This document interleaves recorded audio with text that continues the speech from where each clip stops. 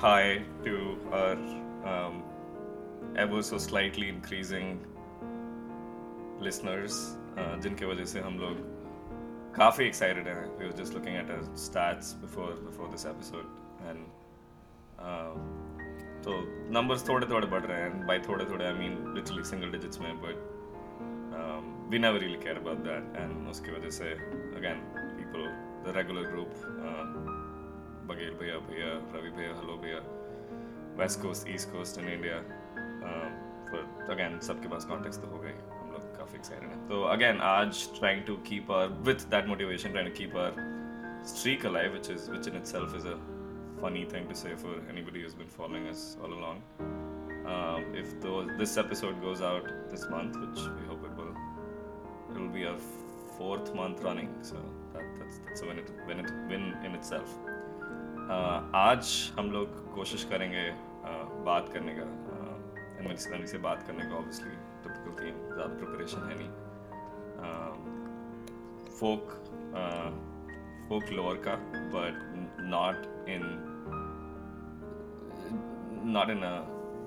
not just folklore, क्योंकि उतना crude knowledge हम लोग के पास भी नहीं है. We'll try to stick to popular form of folklore that we've heard in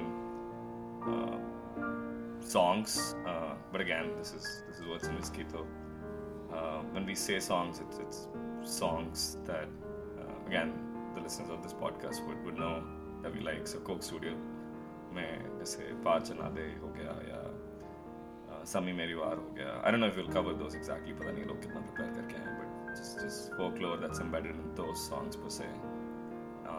And again this will follow the same format. We'll try to learn as we talk, and hopefully in those conversations we're able to impart some of that to you and you find it valuable. As always, with a glass or two of whiskey, that's going on as we talk. So क्या है, किसके पास क्या content है before that? शुरू करें उससे पहले 2 बातें कहना चाहता हूँ. एक, छोटू तो इंग्लिश मैन हो गया है. हेलो दोस्तों ही नहीं किया, एक ही नहीं मिला. हाँ, ये भूल चूक माफ. मेरा 1-2 गैप हो जा रहा है बीच में, तो हम रिचुअल भूल गए थे. हाँ, बोलना एक बार. हेलो दोस्तों. तन्मय भट्ट भी सेम ही करता है अपने जो मीम्स का पॉडकास्ट करता है काइंड ऑफ, उससे पहले.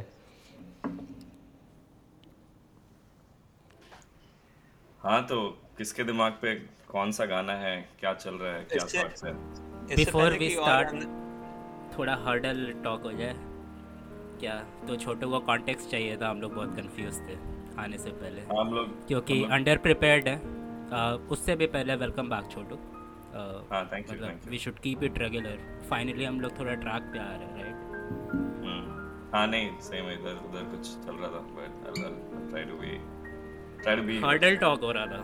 तो छोटू और बाकी लोगों के कॉन्टेक्स्ट के लिए, तो जब भी हमारा स्कूल फुटबॉल गेम होता था, तो हमारा सेंटर बैक विवेक शर्मा, उसका ऐसा सुपरस्टिशन था कि लाइव मछली की आंख देखो, मतलब जिंदा मछली की आंख देखो, तो that brings you good luck. तो हम लोग हर मैच से पहले पूरे रास्ते में खिड़की के बाहर बंदर जैसा लटके हुए कि कहीं तो मछली दिखेगी. तो ये अब यलगार करते हैं. नहीं, ये अच्छी बात है. अच्छी बात इसलिए कि इस तरह की कहानियाँ अगर सुनाते रहो तो एक दिन हो सकता है अमर हो जाए. पता नहीं शर्मा ये कहीं से सुना था या खुद ही एक्सपेरिमेंटली हम लोगों को बोल लिया कि मछली का आँख देखना है. लेकिन अब हम लोग अगर हर किसी को बोलें, हर किसी को ना भी कुछ लोगों को बोलें, और वो कुछ लोग कुछ और लोगों को बोलें, तो just by strike of luck ऐसा हो सकता है कि ये एक थिंग बन जाए इन द नेक्स्ट. सुपरस्टिशंस तो कभी ख़त्म नहीं होंगे. अगले 50 साल में हो सकता है लोग सही में जिंदा मछली की आंख देखते रहें, और शर्मा जो कि अपनी कब्र में या गंगा जी में राख उसकी बह भी गई होगी तब तक, उसे अंदाजा भी नहीं होगा कि उसने एक अमर दास्तान, एक किस्सा रच दिया है. Would that qualify as a folklore? क्योंकि आई डोंट नो उसका फोकलोर का इन इटसेल्फ जेनेसिस क्या है, बट ऐसे ही नहीं शुरू होता होगा. कोई गांव में कुछ बोला, वो 4 लोग को और बोला, फिर वो इवॉल्व होते होते कभी गाना बन गया. और अच्छा पॉइंट है. बाकी लोगों, तुम हाउ वुड यू डिफाइन और क्लासिफाई समथिंग एज फोकलोर?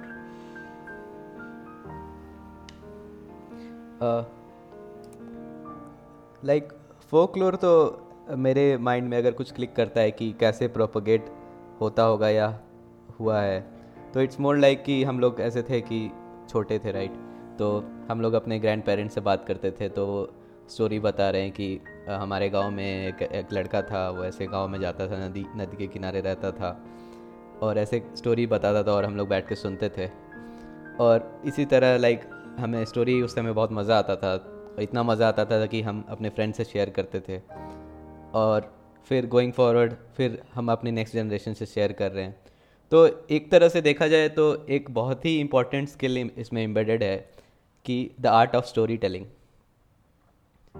ठीक है, अगर वो मिसिंग है तो कभी फोकलोर एग्जिस्ट ही नहीं कर सकता है. इसका ठीक है, तो आज शुरुआत से ही शुरू हो गया.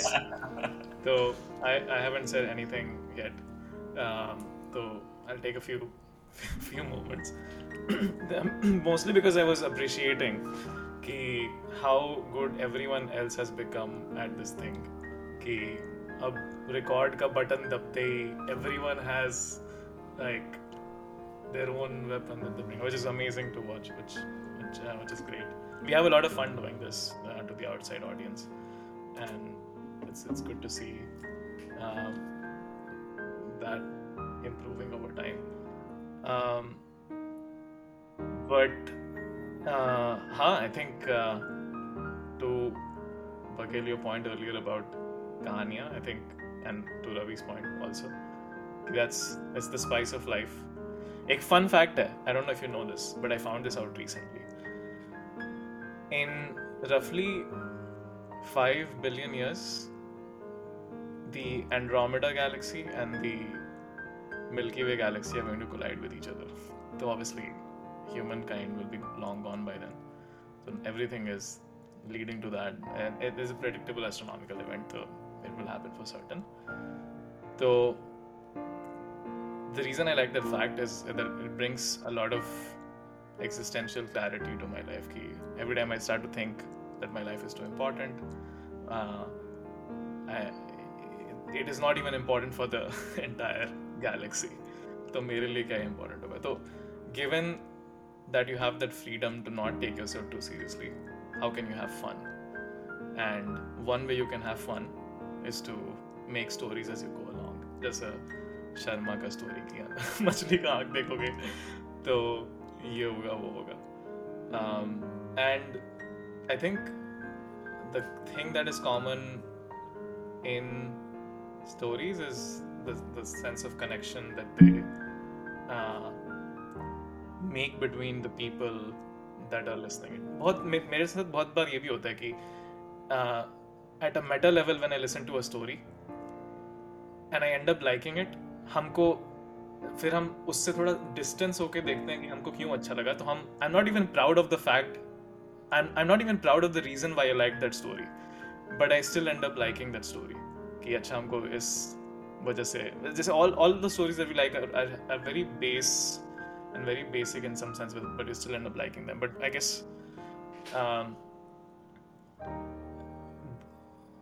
I feel like it is one of those things where you somehow have a deeper inner wisdom about you that makes you like those things than your rational mind can think of. जैसे मछली की कहानी या पता नहीं हीर Ranjha, we will get to at some point, या other tragic stories. So I think today we want to kind of talk about storytelling, talk about our relationships to storytelling, but I just wanted to kind of raise a toast to all the people that I get to do this with, and it is a lot of fun. We were drawing analogies previously to how before playing a football match, we would get into a huddle, and every time we would do different things. Like sometimes you'd be like, though I also want to hear best huddle stories. So one example was the example that Anurag was saying was pre-huddle. It was on the way to the match where we would watch different things, but in the huddle also we would like do different things. One story I want to share. The first final that we were playing at Michael's, the huddle was very different, because in that huddle I did not say anything, and we just closed our eyes and we were there for we just like counted down for 15 seconds. That was the huddle. So depending upon the situation, huddles can mean different things, but they ground you in various ways. So I'm as usual going all over the place, but hopefully that announces me on this episode in my own way. हाँ तो cheers to that. हम recently cheers को German में बोलना सीख रहे हैं. उसको कहते हैं Prost. Prost.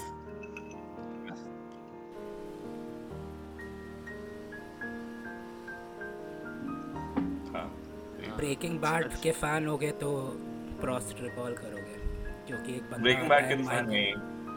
हम अभी एक बंदा आता है माइकल, जो जर्मन इंजीनियर होता है, वो माइकल वेक्सलर.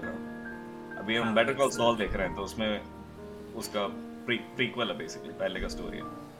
तो उसका और माइकल का कॉन्वर्सेशन सब हमको one of the best parts of not just Better Call Saul but Breaking Bad काफ़ी डीप बात करते हैं. और वो अपनी बीवी से झूठ बोल के आया हुआ रहता है कि सरकार के लिए काम कर रहे हैं, पर यहाँ पे मैं फ्लैप बना रहा होता है. तो जब भी वो लोग बियर पियेंगे वो बोलेगा प्रोस्ट माइकल. ये कौन सा सीजन में? I don't remember. Either Better Call Saul हो सकता है, बेटर कॉल सॉल में हो. Okay. Better Call That Saul makes more season sense. Like for now they have become parallel stories to me. Like it's just one big story, और कुछ part उसका breaking bad में है और कुछ part better Call Saul में. प्रोस्ट gentleman. क्या पढ़ रहे हैं हम पहला भाई? अक्टूबर शुरू होने वाला है, और जर्मनी अक्टूबर फेस्ट. आज ही मुझे मेरा एक दोस्त बोल रहा था कि पता नहीं क्यों ये बात हुई, पर कह रहा था हाँ अक्टूबर फेस्ट. हाँ वो किसी European like with in America किसी यूरोपियन टाउन विजिट करने वाला है. तो मैं पूछ रहा था क्या कर रहे हो वीकेंड, तो बताया मैं तो यहाँ जा रहा हूँ, but it was a Dutch town. But बोला हाँ वहाँ कुछ सेलिब्रेशन हो रहे होंगे अक्टूबर फेस्ट के. तो हमको ध्यान आया कि हम इतनी बार सियाटल गए हैं और हर कोई वो लेवेंसवर्थ जाते रहता है, और हम सिर्फ एक बार नहीं गए सियाटल, और सारे दोस्त उठ के लेवेंसवर्थ चले गए, और अभी तक मेरा मिसिंग है. इस बार गए तो ज़रूर जाएंगे. इनफैक्ट अगर अक्टूबर में जाना है तो अभी से सोचना चाहिए. आमिर से पूछना पड़ेगा उसकी अवेलेबिलिटी. अच्छा आमिर हमारा वन ऑफ हमारे गिने चुने 20-30 सुनने वाले थे. आमिर उनमें से एक शिद्दत से भरा हुआ लिसनर है. तो again hello Aamir in this podcast. अगर ये अक्टूबर से पहले रिलीज़ हो गया तो कोशिश करते हैं लेवेंसवर्थ आने की. अच्छा one quick thing on that. I think also to not let you get carried away with your promises in October, but I think Amir और कुछ लोग, I think they're people who वो लोग off record इतना enthusiasm दिखाते हैं कि they are kind of with us even when we are recording it. तो that's great. और उनको भी लाना चाहिए. तुम थोड़े देर पहले हमसे कह रहे थे कि हम शेयर क्यों नहीं करते हैं इंस्टाग्राम स्टोरीज पे स्पॉटिफाई का एपिसोड जब हम रिलीज़ करते हैं. मेरे ख़ास दोस्तों में जो सुन रहे हैं वो इंस्टाग्राम स्टोरी देख के प्ले नहीं कर रहे हैं. मतलब ऑफ कोर्स न्यू डिस्कवरी होगी अगर हम शेयर करें, but Aamir is not on Instagram, और हम उससे 3 दिन बाद मिलते हैं एपिसोड निकलने के, और वो हाफ वे थ्रू या पूरा सुन के कुछ टिप्पणी दे रहा है या संस्कृत वो हमेशा एक रिकॉर्ड करके फीडबैक भेज रहे हैं. तो थैंक यू दोस्तों जो सुन रहे हैं. आपका प्यार हमें हमें कैरी ऑन करने का मोटिवेशन देता है. ऑफ कोर्स हम खुद से लगे रहना चाहते हैं, बट कोई तो सुन रहा हो तो अच्छा है. प्यार के बिना कुछ भी करते रहना बहुत मुश्किल है, राइट? मतलब it's again very basic principle, but if you don't have love, then can you do anything at all? खैर, हम कहानियों की बात कर रहे थे. कहानी सुनते हो, पढ़ते हो?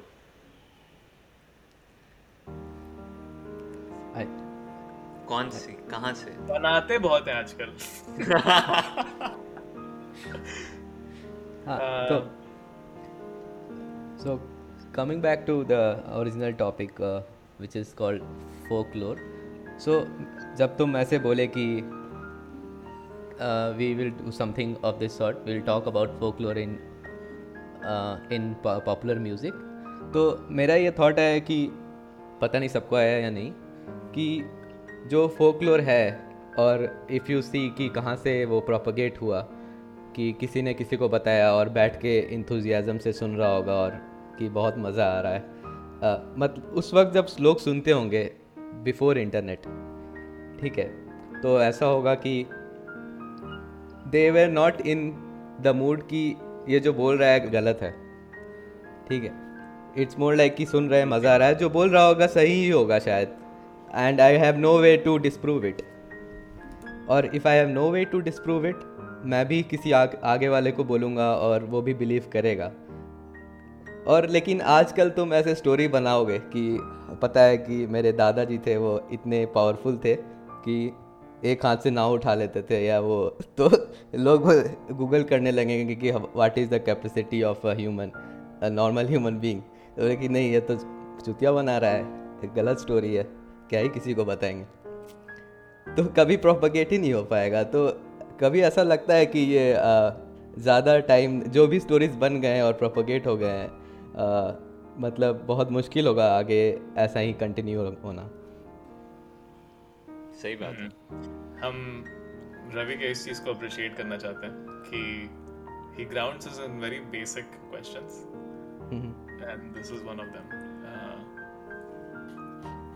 To answer that, I think होगा, right? क्योंकि अब जो the folk stories that we know now, उस टाइम के लोगों को ये थोड़ी पता था कि 1000 साल बाद या पता नहीं जितने भी, how many years after you will be listening to them, right? तो अभी पहले टेक्नोलॉजी आ गया है, लोग ज़्यादा एडवांस हो गए हैं, but there are people still, you know, like just doing things, hopefully not thinking about what will happen many years down the line. Or again, I think in some way form art evolve हो जाएगा, गाने की जगह कहानी की जगह शायद evolve हो जाएगा. बट इफ़ यू कंसिडर कि जितने अभी पॉपुलर म्यूज़िक में फोकलोर एग्जिस्ट करते हैं, most of them would be probably more than 50 years old, making a guess, मतलब मैं श्योर नहीं हूँ. बट एक चीज़ तो था कि जो फोकलोर एग्जिस्ट करते थे, they were not necessarily true, but they were stories. वो कैसे एग्जिस्ट कर पाएगा एट दिस पॉइंट? ये तुम्हारा मेरा एक पॉइंट सवाल भी है. उससे पहले मेरा एक सवाल है, रामायण और महाभारत जैसे Indian classics, would they fall into the category of a folklore? नहीं, तो इसलिए हम ये सवाल पूछना चाह रहे थे क्योंकि हम प्रॉपर्टीज ऑफ फोकलोर पूछना चाह रहे थे तुम लोगों से. तो मेरे ख्याल से, अगेन मेरे पास कोई डेफिनेशन या हम कोई ज्ञानी नहीं है, हम PhD नहीं है इस फील्ड में, बट मेरे ख्याल से folklores have to be word of mouth. तो अगर रिटन रिकॉर्ड हो गया लाइक, और या रिटन जेनेसिस हुआ, तो फोकलोर नहीं हो पाएगा.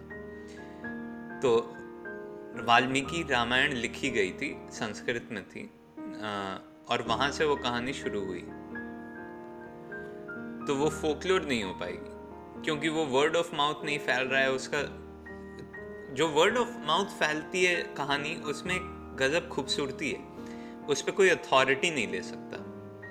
तो आज बगल के गांव वाला बोलता है कि नहीं, जो रोमियो और जूलियट, ऐसे रैंडम हीरो और रांझा का हैप्पी एंडिंग था, लेकिन दूसरा गांव वाला बोलता है कि नहीं पागल, वो तो उसको हीर को जहर पिला दिया गया था और रांझा को पेड़ पे फांसी लगा दी गई थी। और तीसरा कुछ और बोलता है कि नहीं वो तो कब का भाग गए थे और अब तीनों सही हैं। ये बहुत इम्पोर्टेंट कैरेक्टरिस्टिक है मेरे ख्याल से फोकलोर्स का। हाँ, I want to add a small thing to that कि एक उसका interesting quality ये भी है कि it trusts itself to its future tellers कि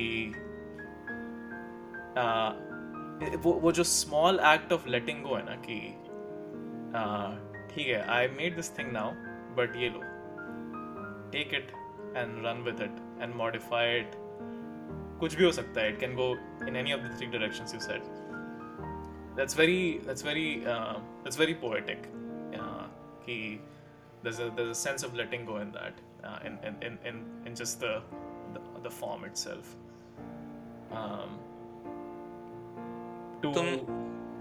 तुम अगर स्टोरीज पढ़ोगे, शॉर्ट स्टोरीज, जो कि हमको बहुत ही ज़्यादा मज़ा आता है वो फॉर्म ऑफ लिटरेचर एंजॉय करने में, क्योंकि इतना अच्छा होता है, वो पूरा सब सेटअप हो जाता है, but and you would feel कि it's not detailed. The end was told, but it could have been anything, and now you the imaginative powers of the author or the original storyteller has been passed on to you कि अब लो और सोचो और बनाओ, या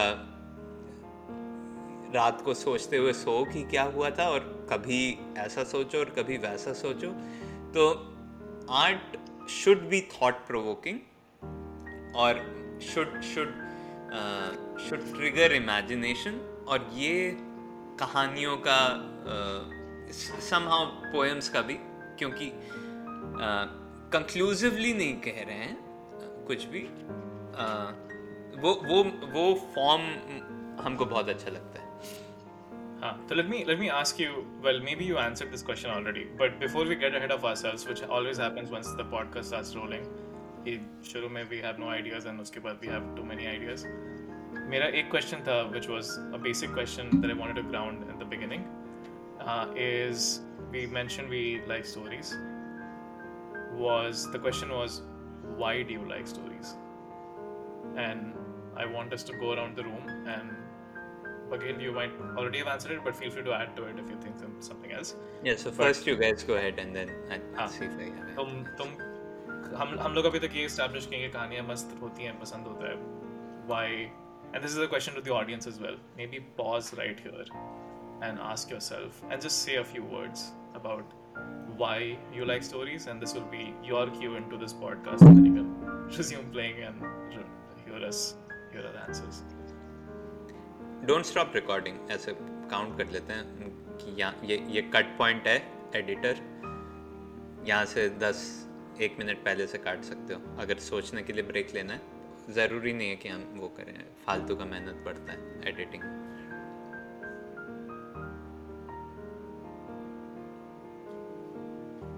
Bagel, we don't even have to add the disclaimers, I think. If there is a long pause, let it be there. long pause. Basically, let us aim for one short recording. बीच में जो भी होता है is what I'm trying to say. If there's a pause, but हाँ, मतलब अगर ऐसा कोई अच्छा पॉइंट मिल जाए जहाँ से पता ही है वो यहाँ से काटना है, तो आसान पड़ता है. नहीं, शांत रहेंगे, ऐसे वही तो सांस लेंगे. तो तुम लोग सब अभी आंसर सोच रहे हो ना, स्टोरीज क्यों पसंद है? I can actually go. बोले रवि, आप बोले. नहीं, तो तुम क्वेश्चन पूछे तभी स्ट्राइक किया कि अभी सोचना पड़ेगा, जो कि बहुत फनी थिंग है कि हम लोग दिन पे दिन इतना स्टोरीज सुनते हैं, बट कभी बहुत ही बेसिक क्वेश्चन नहीं पूछे कि why do I like stories, right. और बुक्स भी पढ़ते हैं, बहुत सारे फिक्शन पढ़ते हैं, बट अगेन ये कभी क्वेश्चन खुद से नहीं पूछ पाए. तो पहली बात तो अगर बहुत ही बेसिक आंसर कि अगर मैं और बघेल बैठे हैं और बात कर रहे हैं ओवर ग्लास ऑफ विस्की, तो बघेल कुछ भी बताएगा तो मतलब स्टोरी सुनने में बहुत मज़ा आता है उस वक्त. एक तो हो गया कि मतलब कुछ नहीं करने को बोर हो रहे हैं, बट कोई इंटरेस्टिंग स्टोरी मिल जाए तो बहुत मज़ा आ जाए. तो उस वक्त इतना ठीक है। दूसरा तो कि मेरे को जो स्टोरीज इन द पास्ट हुए हैं और उसमें बहुत स्ट्रगल रहा है, and at the end of it the main character और द प्रोटैगनिस्ट उसको ओवरकम करके कुछ अच्छा कर पाया है, तो that is a source of motivation for me. ठीक है, तो इसलिए वो स्टोरीज सुनने में बहुत मज़ा आता है। और बहुत सारे स्टोरीज जैसे कि किसी फ्रेंड या कोई, it not necessarily be a book, it could be any friend जो कोई स्टोरी बता रहा है, तो उसमें एक कनेक्शन मिलता है कि okay it's not just me, इसके साथ भी हुआ है, मैं वियर्ड नहीं हूँ। तो ये चीज़ मतलब मैं उसे not necessarily I will be expressing it to him और हर, बट ये पॉइंट मेरे को बहुत स्ट्राइक करता है कि हाँ, मतलब स्टोरी सुनने से ये तो लगता है कि मेरे साथ भी ऐसा हुआ है और it was not just me, जो कि मैं अपने आप को वियर्ड समझ रहा था। सो या गो एट, मतलब किसी और के पास और भी पॉइंट्स है तो। ये प्रोटैगनिस्ट वाला पॉइंट बहुत बढ़िया बोला रवि, क्योंकि कोई किसी भी पिक्चर में ले लो, मतलब बेसिक स्टोरी क्या है, कोई हीरो है, बहुत सारे स्ट्रगल्स हैं, स्ट्रगल से ओवरकम करके कुछ तो जीत रहा है लास्ट में, which is what basically almost all famous stories are, up until कुछ एकदम ट्रैजिक नहीं हो रहा है कि हीरो हीरोइन ही मर गए। पर mostly stories are driven by some protagonist coming over challenges, तो बढ़िया है। आई थिंक वो सबसे ज़्यादा रिलेट भी करता है लिसनर्स के साथ। My version is a similar answer to what you just said, Olivia. The story again, it can be in so many forms, right? हम लोग शुरू किए folklore से कि उसका कोई written version नहीं है, सुनी सुनाई बात है, but वो भी खुद में कहानी है, right? Maybe सच हो, maybe झूठ हो, maybe adapted हो from झूठ, right? Over time it evolved. Books में stories होती हैं, poems में stories होती हैं, कुछ लोगों के लिए पेंटिंग्स में स्टोरीज होती हैं, राइट? मेरा हॉट टेक है, which is kind of goes against the theme of this podcast, but मेरे लिए I love watching movies, I love watching TV, I love consuming visual media. और हाँ, मतलब like again I've seen over 1500 movies and TV shows, all catalog, मेरे पास list है। तो for me, I don't know, मेरे लिए it's so many things, like it's an escape for me, like sometimes जब हमको कुछ नहीं सोचना है, I can just watch the dumbest shit ever and it'll still make me feel good, even if like, to the world that might be wasting 2.5 hours, right? कभी कभार कुछ मेरे लिए creative outlet भी है, because it gives me a chance to see how creative people can get. हाँ, कभी कभार it's just my way to vicariously travel, right? I've watched the shittiest rom-coms because they're shot in, typically shot in like very beautiful destinations. Before I was moving to New York for the longest time, मेरा एक hobby था कि देखूं movies New York में कौन से shot हुए हैं, वही देख लो। तो just they're all stories in one form or the other, but मेरे लिए just again low effort, मेहनत नहीं करना है, पढ़ाई नहीं करनी, TV खोलो, बैठ लो, देख लो, but I guess that's my way.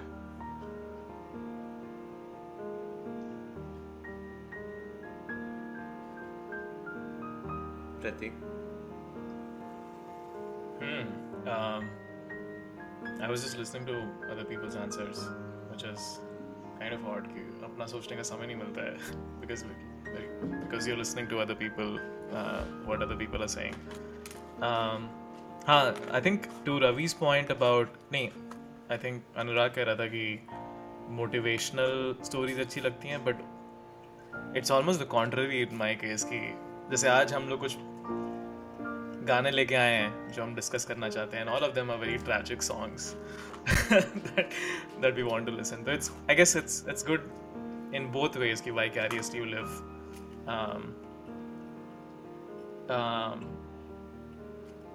live both the good and the bad. But I think, and this is just some brief thinking I was doing while you guys were saying your answers, I think the thing that I like about stories is that they capture the complexity of human beings in one way or the other.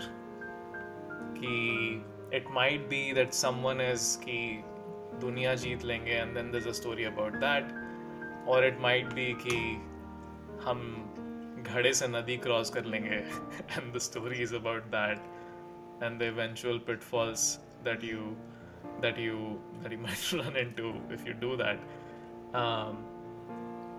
So I think at their core, a story, a good story, is an ode to authenticity of humanity in some sense. कि this is what we are.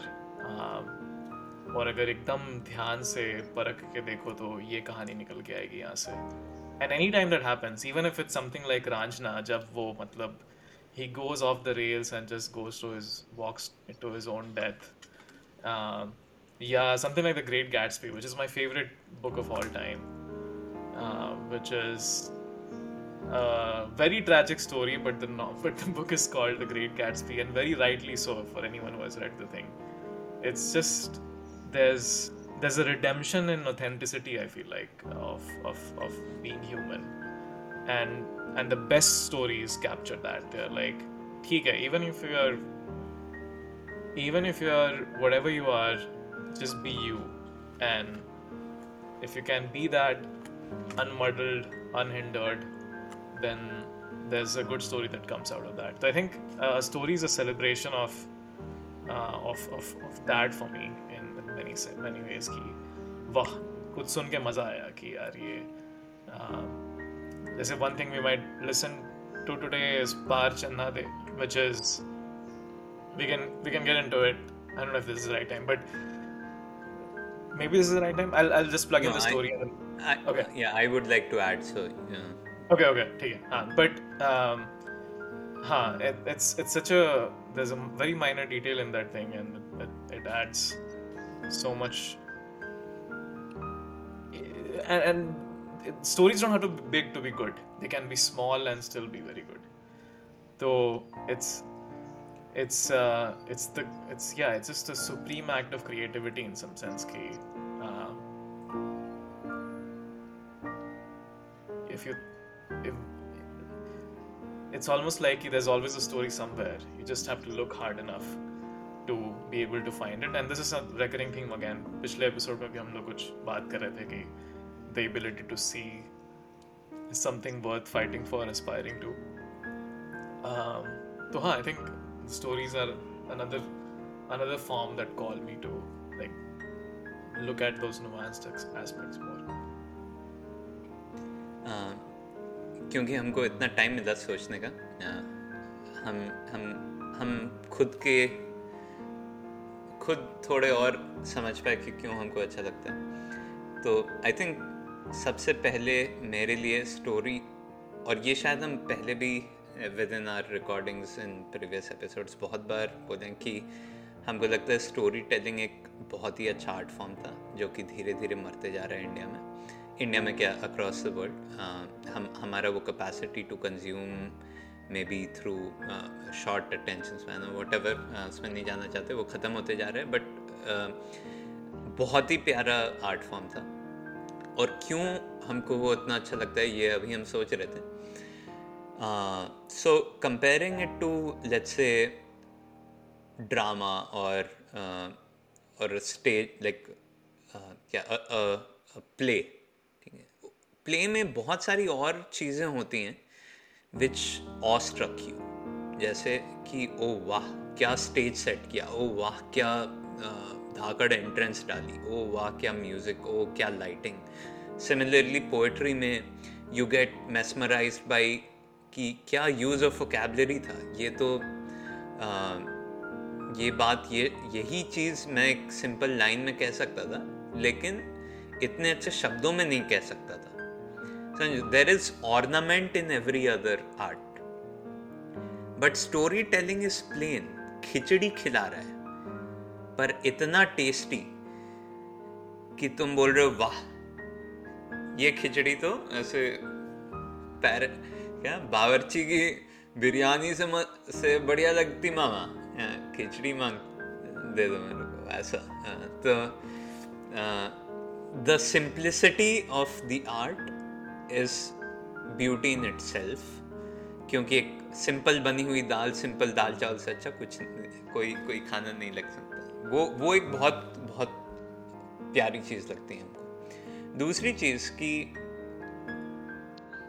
हाँ, actors, poets, उनको भी बहुत बढ़िया stage time, बहुत बढ़िया audience का attention enjoy किए होंगे वो लोग। बट एक स्टोरी टेलर क्या करता है कि एक छोटे, तुम लोगों को हैरी पॉटर, ऑफ कोर्स जो लोग हार्डकोर हैरी पॉटर फैंस हैं उनको डिसैपरेशन याद होगा, बट एक स्टोरी टेलर तुमको डिसैपरेट कर रहा है। वो तुम्हारे सामने एक छोटे सेटिंग में अपना हाथ देता है, और अगर तुम उसका हाथ पकड़ लो तो तुम उसके साथ उड़ते हुए गायब हो सकते हो एक दूसरी दुनिया में, जो कि बहुत क्लीशेड बात है कि वो एक स्टोरी में कोई दूसरे दुनिया में ले जा रही है। बट एक स्टोरी टेलर वही कर रहा है, शांति से तुम्हारे सामने बॉनफायर चल रहा है, फ़ोन पे ध्यान कम है, और तुमसे अचानक कोई एक आदमी पूछता है कि एक कहानी है, सुनोगे? इससे ज़्यादा प्लेजेंट क्या हो सकता है कि भाई ये मेरे से हाथ मांग रहा है, डम्बलडोर हैरी को बोल रहा है मेरा हाथ पकड़ लो, थोड़ा सा चक्कर आएगा बट चलो कहीं और चलते हैं। क्या क्या मस्त वो एक स्टेज टू ऑडियंस सेटअप में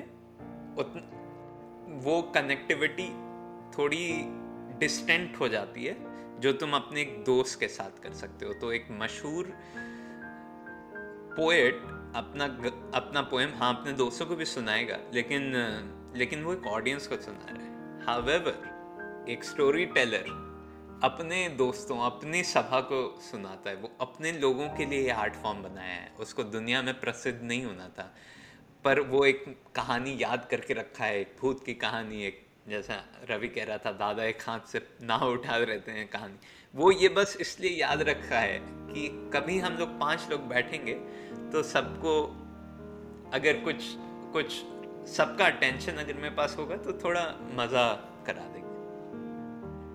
ये बहुत बहुत खूब लगता है। ये कहने के बाद कुछ अगर कोई काउंट, क्योंकि हम कहना चाहते थे कि एक स्टोरी सुनोगे। हाँ नहीं, ज़रूर सुनेंगे, एकदम सुनेंगे। I just want to add one thing to it, क्योंकि this is a realization I had very late in my life, कि there are some things which if you look at it from one lens they might look like they're a very selfish endeavor, but if you open your eyes and almost look at it for the thing that it actually is, it might look like this greatest act of generosity. And one good example of this I think is writing a story. So let's say like if someone is writing a story or just like writing something, the typical image that comes up is that the guy is holed up or the girl is holed up in their own thing and they're trying to explore their own intricacies. But what they're actually trying to do is come up with something that can engage everyone that's not with them at that point, कि सबको उसमें कुछ ऐसा मिले जिससे कि लोग थोड़ा जुड़े उससे, कि it's almost like a selfless act of generosity, कि हम ऐसा कुछ करना चाहते हैं जो सबको मजा आए, थोड़ा सब उसमें थोड़ा ऐसा रस लें, सबको थोड़ा उसमें सबकी थोड़ी यादें जुड़े उससे। और this is such a if you extend this to beyond storytelling, it extends to other things as well. It extends to just hanging out with people. Like when you hang out with people, you can go into it in a way कि हाँ ठीक है मिलने ही तो जा रहे हैं, खाना खा लेंगे, और you can go into it with कि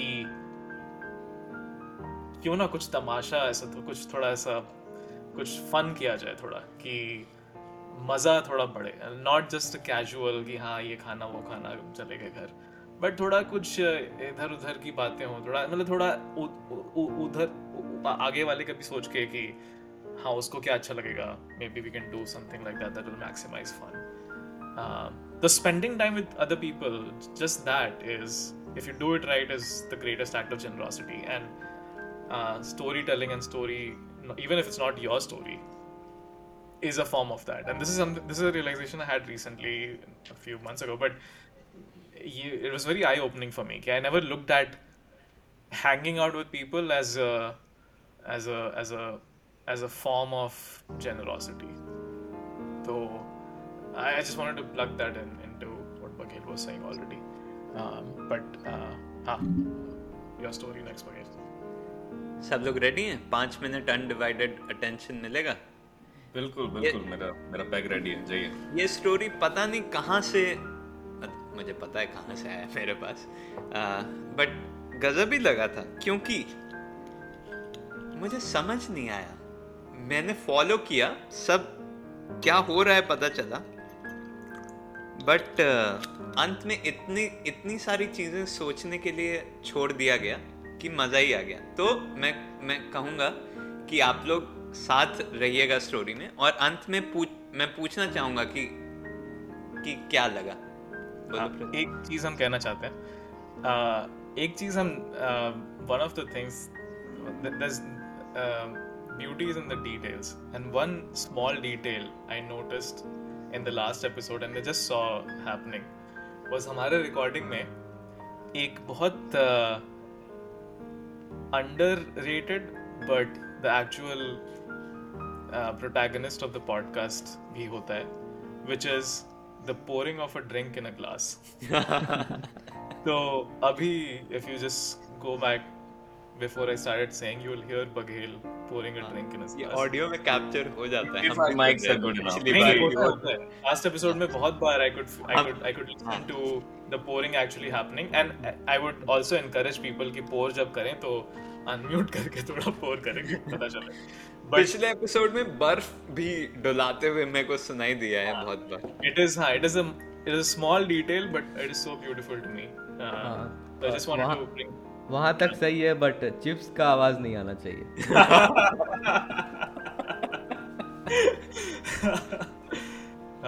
Anyway, चलो Baghel।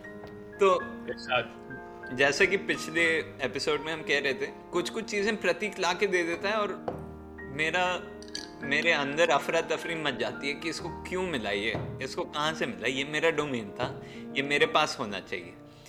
तो ये स्टोरी वैसी एक किताब में से जो प्रतीक को हमसे पहले नहीं पढ़ी होनी चाहिए थी, बट इसने पढ़ी थी और मुझे दी थी।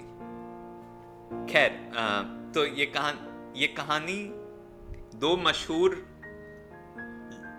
एक मशहूर इंसान एक दूसरे मशहूर इंसान को सुना रहा है। प्रतीक की मुस्कान देख के मुझे लग रहा है उसे पता है किसकी बात हो रही है। एक इंसान का नाम है Saadat Hasan Manto. It is very timely, Baghel. This is the magic of life कि it's like कि कुछ एक है third entity जो कुछ create कर रहा है। The meta story I want to tell is कि I read the story the last time my knee was fucked up. Oh हाँ। And oh हाँ। oh fuck. गजब भाई। And chances. Guys, the last time my knee was fucked up means I tore a ACL 6 years ago. और उस समय ये किताब हमने पढ़ी थी, दोज़खनामा, और it is happening again. I unfortunately had, but the silver lining is कि the दोज़खनामा comes back to me every time I screw up my knee, so maybe it's all working. दोज़खनामा का मतलब है conversations in hell. हाँ, right. तो सादत हसन मंटो, जो कि मेरे ख्याल से हिंदुस्तान अनडिवाइडेड इंडिया के ग्रेटेस्ट स्टोरी टेलर थे, वो और मिर्ज़ा गालिब, जिनको क्या ही बताएं कौन थे, greatest poet, who people say if Ghalib wrote in English he would have surpassed Shakespeare. Okay, ठीक है, obviously there's no measure for it, but सादत हसन मंटो, हमको लगता है हम शॉर्ट स्टोरी पढ़ना शुरू किए थे प्रेमचंद की। और Baghel, just to add one quick thing, ये वो समय था जब मंटो मूवी नहीं आई थी। करेक्ट। बहुत मंटो मूवी के लिए तो हम 1 साल वेट किए थे हम, और जब रिलीज हो रही थी और हम वो मंटो आने वाली है, तो कोई एक्साइटमेंट ही नहीं दिखा रहा था, तो हमको लगा ये क्या हो रहा है। और मज़ेदार बात क्या प्रति कि हम मंटो और गालिब दोनों को पूरा मतलब काफ़ी पढ़ चुके थे और हम ये किताब नहीं पढ़े थे, which is like however this is neither written by Ghalib nor Manto, like this is just Manto, and this is a story where Manto and Ghalib, both great storytellers and masters of their art, talking to each other in their graves. This is fiction. So और अगर मंटो, अगर मेरी भावनाएं enough transfer नहीं हो पा रही हैं इस रिकॉर्डिंग में, तो हम एक कोट जो शायद मंटो ने खुद लिखा था, ये मंटो ने लिख के कहा था कि जब मैं मर जाऊंगा तो मेरे कब्र पे वो मेरे एपिटैथ, क्या कहते हैं, एपिटैथ, बाप रे बाप, एपिटैफ का एपिटैफ लिखना पड़ेगा। ओके ठीक है, मेरे कब्र पे लिख देना कि हियर लाइज सादत हसन मंटो। एक सेकंड, एक quick question which we can also, epitaph का हिंदी क्या होता है? कुछ होता है, अच्छा शब्द मेरे को याद नहीं आ रहा है अभी। खैर, here lies Saadat Hasan Manto and with him, क्यों हंस रहे हो सब लोग? नहीं बढ़ो। रवि बोला कुछ तो होता है। कुछ तो होता ही होगा। यही जोक था, बट कैरी ऑन। ठीक है, तो जस्ट मंटो के ऑनर में here lies Sadat Hasan Manto, and with him are buried all the secrets and mysteries of the art of short storytelling. Under tons of earth he lies, still contemplating who is the greatest storyteller, God or he. ये उसने खुद के बारे में कह के मरा था। बाप रे बाप। I really like this क्योंकि तो if you think about it from on first glance, the reason I want to support this is कि if you think about it at first glance, ये कितना egotistical लग सकता है, right?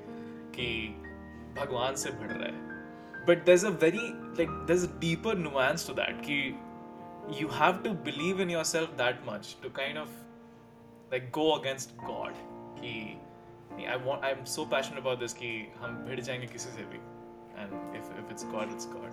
Anyway, ठीक है, तो उस समय 6 साल पहले जब हमने ये किताब पढ़ी, somehow उसका एक टुकड़ा मुझे बहुत अच्छा, बहुत इंट्रीगिंग लगा था, तो मैंने हाईलाइट करके रख लिया था। आज वो पढ़ रहा हूँ, आई होप बहुत लंबा ना हो जाए, बट लेट्स सी। तो मंटो बात कर रहे हैं गालिब से, एक कहानी सुना रहे हैं।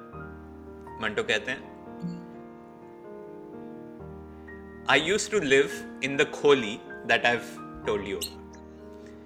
Brij Mohan lived in the room next to mine. Every Sunday, he would go out to Bandra to meet his girlfriend, Paran. Paran was a Parsi girl. I couldn't quite make out what Brij Mohan's real relationship was with her. Why did he actually go to Bandra every Sunday? Paran was like a powerful addiction in his life. I had to lend him 8 anna. I had to lend him 8 anna every time for the journey. He would spend several hours with her before returning. What do you do with her? I had asked him. Do you go out or do you stay at home and kiss her? Oh, no, Brij Mohan laughed. I solve crossword puzzles for Para. Crossword puzzles? Yeah, they're published in the Illustrated Weekly. Paran sends entries. She's won many prizes. Brij Mohan had no work. He would sit in his shack and solve crossword puzzles for Paran. One day I asked, Paran wins the prizes, what do you get? Nothing. Doesn't she share the prize money with you? No. Why? You're the one who solves them after all. So what? Paran sends the entries with her own name. She wins the prizes. Why should she share money with me? You're a total idiot, Brijmohan. But Brijmohan would laugh, displaying his yellow teeth. He used to take photographs. He showed me many photographs of Paran. In different poses and outfits. In salwar kameez, in a sari, in a shirt and slacks, even in a swimming costume. She didn't appear remotely pretty in those photographs. But I never told Brijmohan this, Mirza Sahib. Beauty lies in the eyes of the beholder. As they say, it's my senses that make the emerald green. I never asked Brijmohan questions about Paran. He didn't tell me anything of his own accord either. All I knew was that every Sunday Brijmohan would ask me for 8 anna after breakfast and I would have to give him the money. He always returned by lunchtime. One Sunday, when he came back, Brijmohan said, I've ended it all. I've ended it all. Meaning? I've never told you this before, Manto Bhai. Paran is actually the angel of death in my life. Whenever I meet her, I lose my job.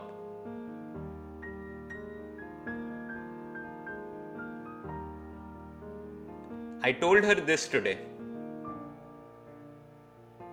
What did she say to that?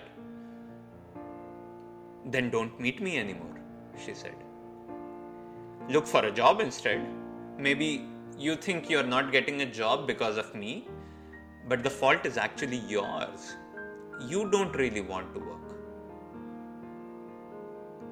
What did you say? Never mind all that, Manto Bhai. I'm positively going to get a job tomorrow.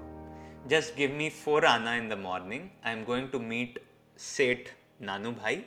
Seth Nanu Bhai was a film director. He had refused Brijmohan a job many times in the past.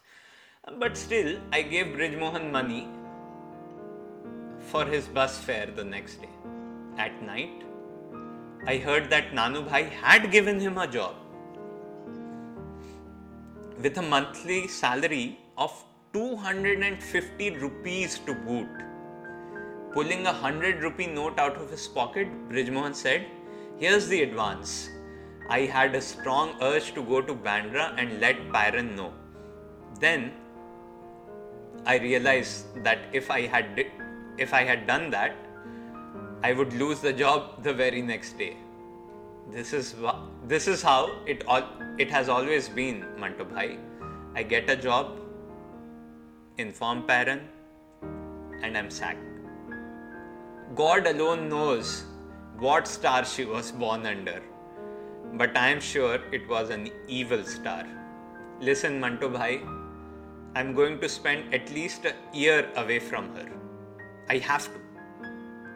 Have you seen the state of my clothes? If I keep my job for a year, I will at least be able to get myself some decent clothes. Brijmohan didn't visit Paran in the next 6 months, Mirza Sahib. Manto is still telling the story to Ghalib like I am telling it to you guys. So, Manto continues about Brijmohan. He worked to his heart's content and bought himself new clothes. He was very fond of handkerchiefs. He bought many beautifully embroidered handkerchiefs. Suddenly, a letter arrived for him. Reading it, Brijmohan exclaimed, "It's all over. It's all over, Manto Bhai." Why? What's the matter? Paran has written. But what is she saying? She's asked me to visit her on Sunday. Apparently, she has a lot to tell me. It's Saturday, isn't it? Yes, so what? That means Seth Nanu Bhai will kick me out on Monday. Then don't go. Then don't go to Paran. Impossible, Manto bhai. I have to go if she wants me to. Why, Brijmohan? Why? Brijmohan was silent for some time. Then he looked at me and chuckled. I'm tired of working too, Manto bhai. It's been 6 months after all. Brijmohan went to Bandra the next day. He didn't tell me anything about Paran when he returned. Let's see what happens tomorrow was all he said during dinner at Haji's restaurant. Brijmohan burst into laughter when he came back from office on Monday. I knew it, Manto bhai, I knew it. Paran has done what she had to. What's the matter? The studio's closed down, Manto bhai. I did it. If I hadn't been to see Paran yesterday. Brijmohan went out with his camera slung around his neck. Where was he going with his camera at this hour of the night? Brijmohan was jobless again. He ran out of his savings. The old system was resumed. Every Sunday he borrowed 8 anna from me after breakfast, spent a few hours with Paran and returned. One day I asked Brijmohan, does Paran love you? No. Then why do you visit her every Sunday? I can't stay without going, Manto bhai. I can't stay without going. Does Paran... Yes, Paran loves someone else. Brijmohan snarled. But what's wrong with that? Nothing at all. But why does she send for you? She's very lonely. Why? I don't know. She hasn't told me. Flopping down on his bed and staring at the ceiling, Brijmohan continued. Perhaps she finds me amusing. You need people who can amuse you, Manto bhai. Maybe because I take photographs of her. She looks much prettier in the photos, you see. Or, who knows, maybe it's because I solve crossword puzzles for her. You'll never understand these women, Manto bhai. Why not? Because you want love. And you? I don't know. But I know women like Paran. What are they like? They love someone, but when they don't get what they want in this person, they look for it in someone else.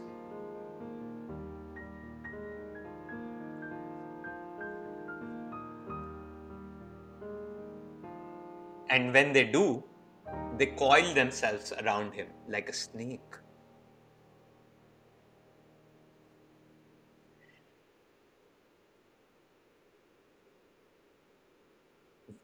Repeating. What are they like? Women like Paran? They love someone, but they don't get what they want in this person. They look for it in someone else. And when they do, they coil themselves around him like a snake, but mentally. They'll never let him near their bodies. But then why do you go? Because I like it. What is it you like? Paran doesn't give you anything.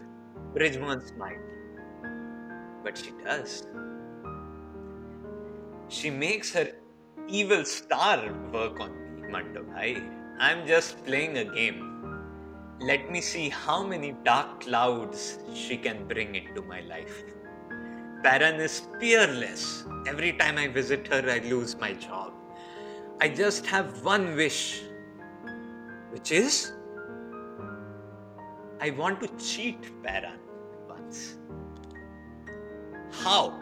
Brijmohan was silent for a while.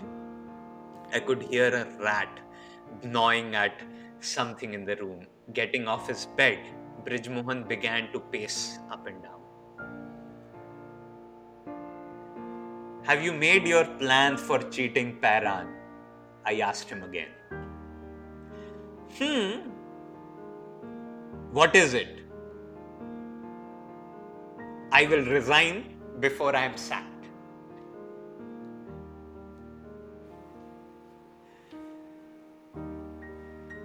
I will resign before I am sacked. I will tell the boss directly. I know you'll sack me, but I am resigning so that you don't have to do such a terrible thing. I'll tell him something else too.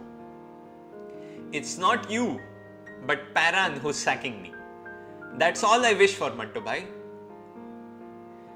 What a strange wish. Yes.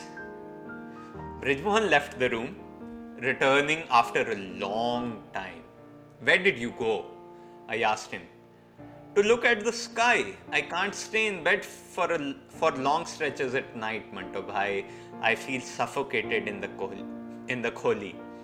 So I go out for a glimpse of the sky.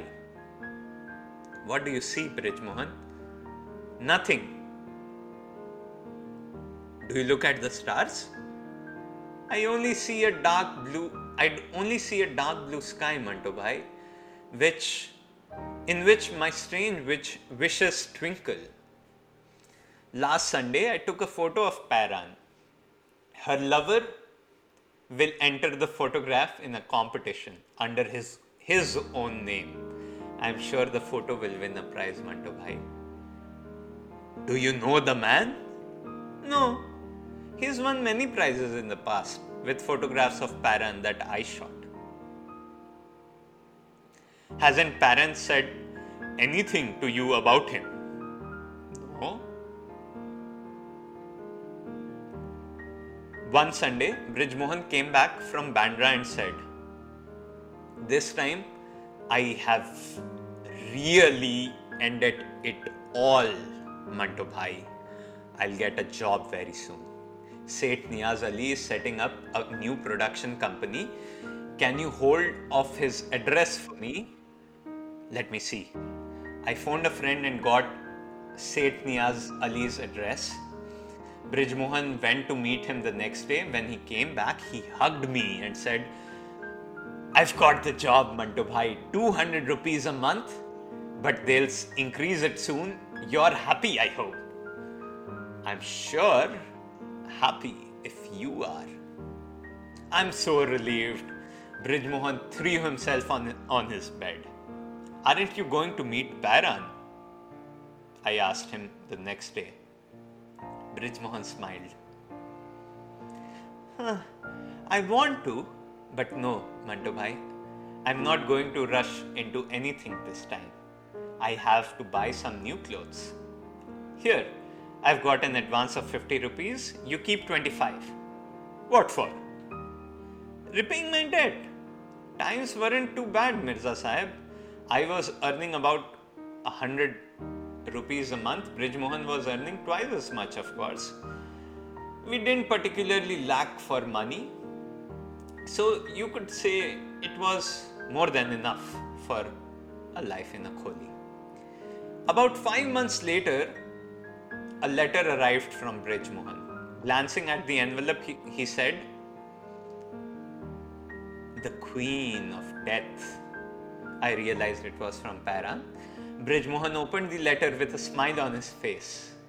She wants to meet on Sunday. He told me after reading the letter. It's urgent. Will you go?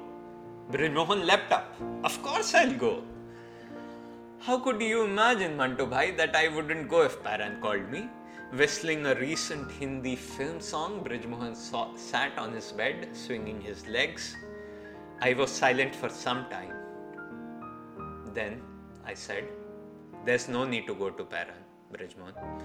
If you can't imagine how difficult it is to give you 8 Anna every Sunday after you've been to see her. Brijmohan burst into laughter. I know, those days are coming back, Manto bhai. I have no idea where you will get 8 Anna to lend me every Sunday. Brijmohan went to meet Paran the very next morning. At night, I asked him, what did Paran say? Nothing. Oh, she said it was urgent. That's her usual practice. She's probably frightened all the time. Why? No one knows. But I told her, this is the 12th time I'm going to be sacked because of you. May Allah save you. What did Paran say? You are an idiot. She's right. I smiled at her. Absolutely right. Brijmohan laughed. I'll resign the first thing tomorrow. Why? So that they can't sack me. I wrote the resignation letter in Paran's room. He handed me the letter. Brijmohan left early the next morning. When I returned at night, I found him in bed staring at the ceiling. Whom will you go for a job now? I asked him. Why? Brijmohan sat up in bed. Didn't anything happen by Paran's grace? Brijmohan stared at me without speaking. I saw tears trembling in his eyes. I gave Seth Niaz Ali my resignation letter, Manto bhai. He rasped. The Seth handed me a letter a little later. My salary had been raised from 200 rupees to 300. Brijmohan lost all interest in Paran from that day onwards. Later, he told me, if Paran's curse doesn't exist anymore, nor does Paran, my life has lost all its excitement. Whom will I resign for now, Manto bhai? I saw Paran for the first time that day. She had fallen asleep on the beach by the Arabian Sea. A dark ship rose and fell nearby on the waves. Bombay is a city of such imaginary people, Mirza Sahib. The end.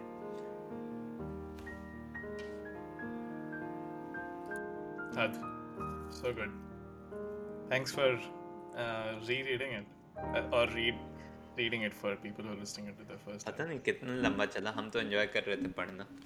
नहीं, हम लोग भी कर रहे थे. And again, I think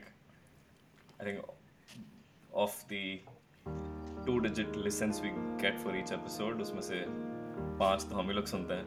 तो इस बार के एपिसोड का हाईलाइट तो ये कहानी रहेगा. बहुत तगड़ा था. ये शॉर्ट स्टोरीज का मजा लगता है मेरे को. कुछ ऐसा सुना के चला जाता है कोई कि सुनाने वाला चला गया, पर वो तो सोचते रहना पड़ेगा भाई ये क्या बोल के गया वो.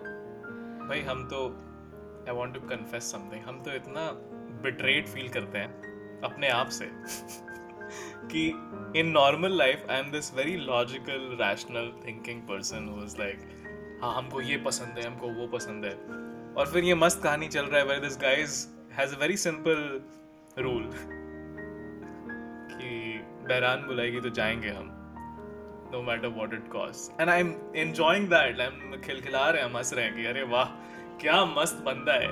It's like this dichotomy of who I think I am but who I really am is आईना दिखा देते हैं. A mirror of Irised है भाई ये कहानियाँ कि they give you a window into looking at who you really are. An opportunity maybe, a window तो पता नहीं. हाँ, this is so good. Follow किए तुम दोनों रवि हलवा, कैसा लगा? बढ़िया. एक और चीज़ हमको ये लग रहा था कि one great thing about good stories is how open to interpretation they are. मतलब काफ़ी ओपन एंडेड रहता है कि आप बहुत सारे मतलब निकाल सकते हो, खुद अपना मतलब खोजो. तो सबसे गजब तो हमको अंत लगता है. खत्म किया, हाँ, इतनी लंबी कहानी बनाया, अंत किया कि पैरान का कर्ज खत्म हो गया मंटो भाई, हम खत्म हो गए। और फिर वो कहता है कि समुद्र किनारे लेटा हुआ देखा मैंने मंटो को, और उसके सामने एक शिप की परछाई उठी और समुद्र में फिर गई। गजब जगह है बॉम्बे। और ये तो मंटो ने लिखा भी नहीं है, ये एक मंटो की तारीफ करने वाले ने मंटो के नाम पे फिक्शन लिखा है। सोचो मंटो कितना अच्छा है जब उसके नाम पे लिखने वाले ऐसी कहानी लिख रहे हैं। नहीं एब्सोल्युटली, मतलब कुछ ट्रांसमिशन तो होता ही है, and there is a reason why people write what they write. आज हम बुल्ला की जाना गाना सुन रहे थे, जिसमें हम लोग डिस्कस भी कर सकते हैं, बट उसके बाद आई फाउंड तो for people who Rabbi Shergill का एक बहुत पॉपुलराइज्ड वर्जन है of very famous poem by Bulleh Shah, which is Bulla की जाना मैं कौन, जो होपफुली बहुत लोगों ने सुना होगा। But I was trying to like just meditate on that song more, कि क्या हो रहा है इस गाने में वगैरह वगैरह। But what I tried to do was also try to Google some stuff about what did Rabbi Shergill say about the thing. Or I found this interview where someone asks him this question: figuratively speaking, having made it big, is it time for you to move beyond the spirit of Bulle Shah, beyond the spirit of your Bulle Shah song, which says, I know not who I am, where from here? So the Bulla ki jana main kaun is literally ki I don't know who I am not this, I'm not that, and it's very beautiful and poetic, and har cheez ko reject kar deta hai basically. His answer was so beautiful to me, because is answer ke pehle the only way I knew Rabbi Shergill was through his singing of the song. So I had no insight into what his personality really was, because he was just saying the words of a very famous Sufi poet already. So it's maybe it's not very clear कि who is that person. उसका answer इस question का ये है कि जो reporter उससे पूछती है कि where from here, he says, the more I learn the less I know. Does anyone ever find what one is looking for? To question is to be human, isn't it? When I do know what I am, I guess I will just stop singing. So it is almost like he absorbed the song at so many levels that we don't even know about. Or he did not. But why उसका answer ही वही था. नहीं, I'm sure he did. But to Baghe's earlier point about that story being written by someone who's not even Manto or Ghalib, but someone who I'm sure. By the way, fun story. हम कभी Sheraton में कभी तो थे, and I was going up and down the elevator. I met a group of folks, and I casually overheard them saying they were talking about Dozak Nama, and the guy Ravi Shankar Bal was a cousin of the guy who was like talking to someone about it. I was like, oh, I've read that book. Hyderabad में हुआ था. It's so bizarre. मतलब everything about the book is very, very amazing to me. Very strange that you were in Sheraton. किसी तो hotel Hyderabad में Microsoft का कुछ तो इवेंट हो रहा था, where this was an elevator conversation. क्योंकि शेरटन में जाओगे तो अलग डायरेक्शन ऑफ स्टोरीज निकल के आ रहा है. एक अलग सेट ऑफ स्टोरीज हैं. नहीं, there was some event that I was in, और मेरे साथ शायद जनती भी होगा उस समय, but anyway, so Radisson होगा शायद, but that's where Hyderabad is kind of beautiful for me because all stories are complete in Hyderabad in some sense. So this was great. Thank you for reading out, Baghel. It was a lot of fun. हाँ, तो like हम लोग stories का बात कर रहे थे, like कैसे प्रोपगेट होता है एंड ऑल दैट. तो मेरे मन में भी एक स्टोरी बोल सकते हो कि आया, कि स्टोरी एज इन कि मैं क्लास 7th या 6th में था शायद, तो कोई सब्स्टिट्यूट टीचर आया कि चलो हम लोग एक फन एक्सरसाइज करते हैं. और तब तक मैंने हर फन स्टोरी अगर कोई स्टोरी शुरू हो रहा है कि एक सब्स्टिट्यूट टीचर आया तो उसके बाद कोई फनी स्टोरी आने वाला है भाई, ये we are figuring out tricks of the trade man, मतलब कि सरप्राइज कहाँ से शुरू होता है। किसी स्टैंड अप सेट का स्टार्ट हो सकता है ये। एक दिन मैं क्लास में था, देखा मेरा इंग्लिश टीचर नहीं है, एक सब्स्टिट्यूट टीचर आया, एंड एवरीवन नोस कि उसके बाद तो कुछ होने वाला है, मतलब अल्लाह का बंदा भेजा गया है। और तुम्हारा लक बुरा तब हो सकता है कि तुम्हारा मैथ्स टीचर का सब्स्टिट्यूट केमिस्ट्री टीचर आ जाए और वो केमिस्ट्री पढ़ाने लगे। अरे हाँ, बट फन हम लोग को याद है, हम लोग को ऐसे कभी 12th में अपने मैथ्स सर संजय कुमार आ जाते थे और बोलते थे कि सब्स्टिट्यूट टीचर बोलते थे कि ये सवाल सॉल्व कर लो, उसके बाद फुटबॉल खेलने जाने देंगे। और उतना तेजी से हम लोग कभी कोई सवाल सॉल्व नहीं किए जितना वो सब सवाल सॉल्व किए। जब भाई मेरे जैसा लोग जो पढ़ नहीं रहा है उन लोग का दुआ है कि बघेल भाई बनाओ भाई जल्दी, 20 लोग का प्रेशर है, एक लोग एकदम चीयर कर रहे हैं, 5 लोग को पता है कि यही 5 लोग सॉल्व करने वाले हैं, भाई एकदम होगा, अभी होगा एकदम। क्या मजा आता था, हमको अच्छा भी लगता था कि देखो हम पढ़ाई लिखाई ज्यादा कर रहे हैं लेकिन सबका भला हो रहा है, एकदम हम उस जोश से और पढ़ाई करके आते थे कि भाई अगर हम सवाल बना दिए तो फिर मतलब, या हम में से कोई भी जो ऐसे जो थोड़े ज़्यादा पढ़ाकू वाले लोग थे कि अगर हम सवाल बना दिए तो सब खेलेंगे, हम सब अटैच्ड थे। ये बहुत बहुत कम ग्रुप्स में हम देखते हैं कि बाकी जगह ऐसे बदमाश वाले पढ़ाकू वालों से लड़ाई कर रहे हैं या कुछ। हमारा फ्लो एक साथ चल रहा था कि हमें फुटबॉल खेलना है तो भाई जल्दी से सवाल बना दे या सबका होमवर्क कर दे। उस समय अगर हम घूम के बोल दें कि सुनो हमको ये सवाल बनाने में 15 मिनट लगेगा लेकिन प्लीज़ इंश्योर कि क्लास में कोई कुछ एकदम चूंचा ना करे, तो सब पिन ड्रॉप बैठ जाते कि भाई ठीक है 15 मिनट रुक जाएंगे, 1 घंटा खेलना है।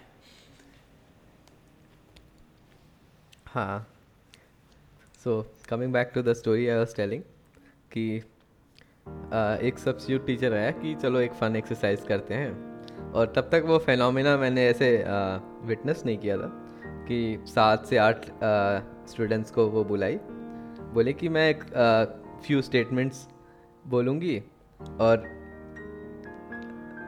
The next person has to tell like whisper in the ear to the next person and so on to the last person. So basically का स्टोरी है तुम्हारे डॉन बॉस्को का।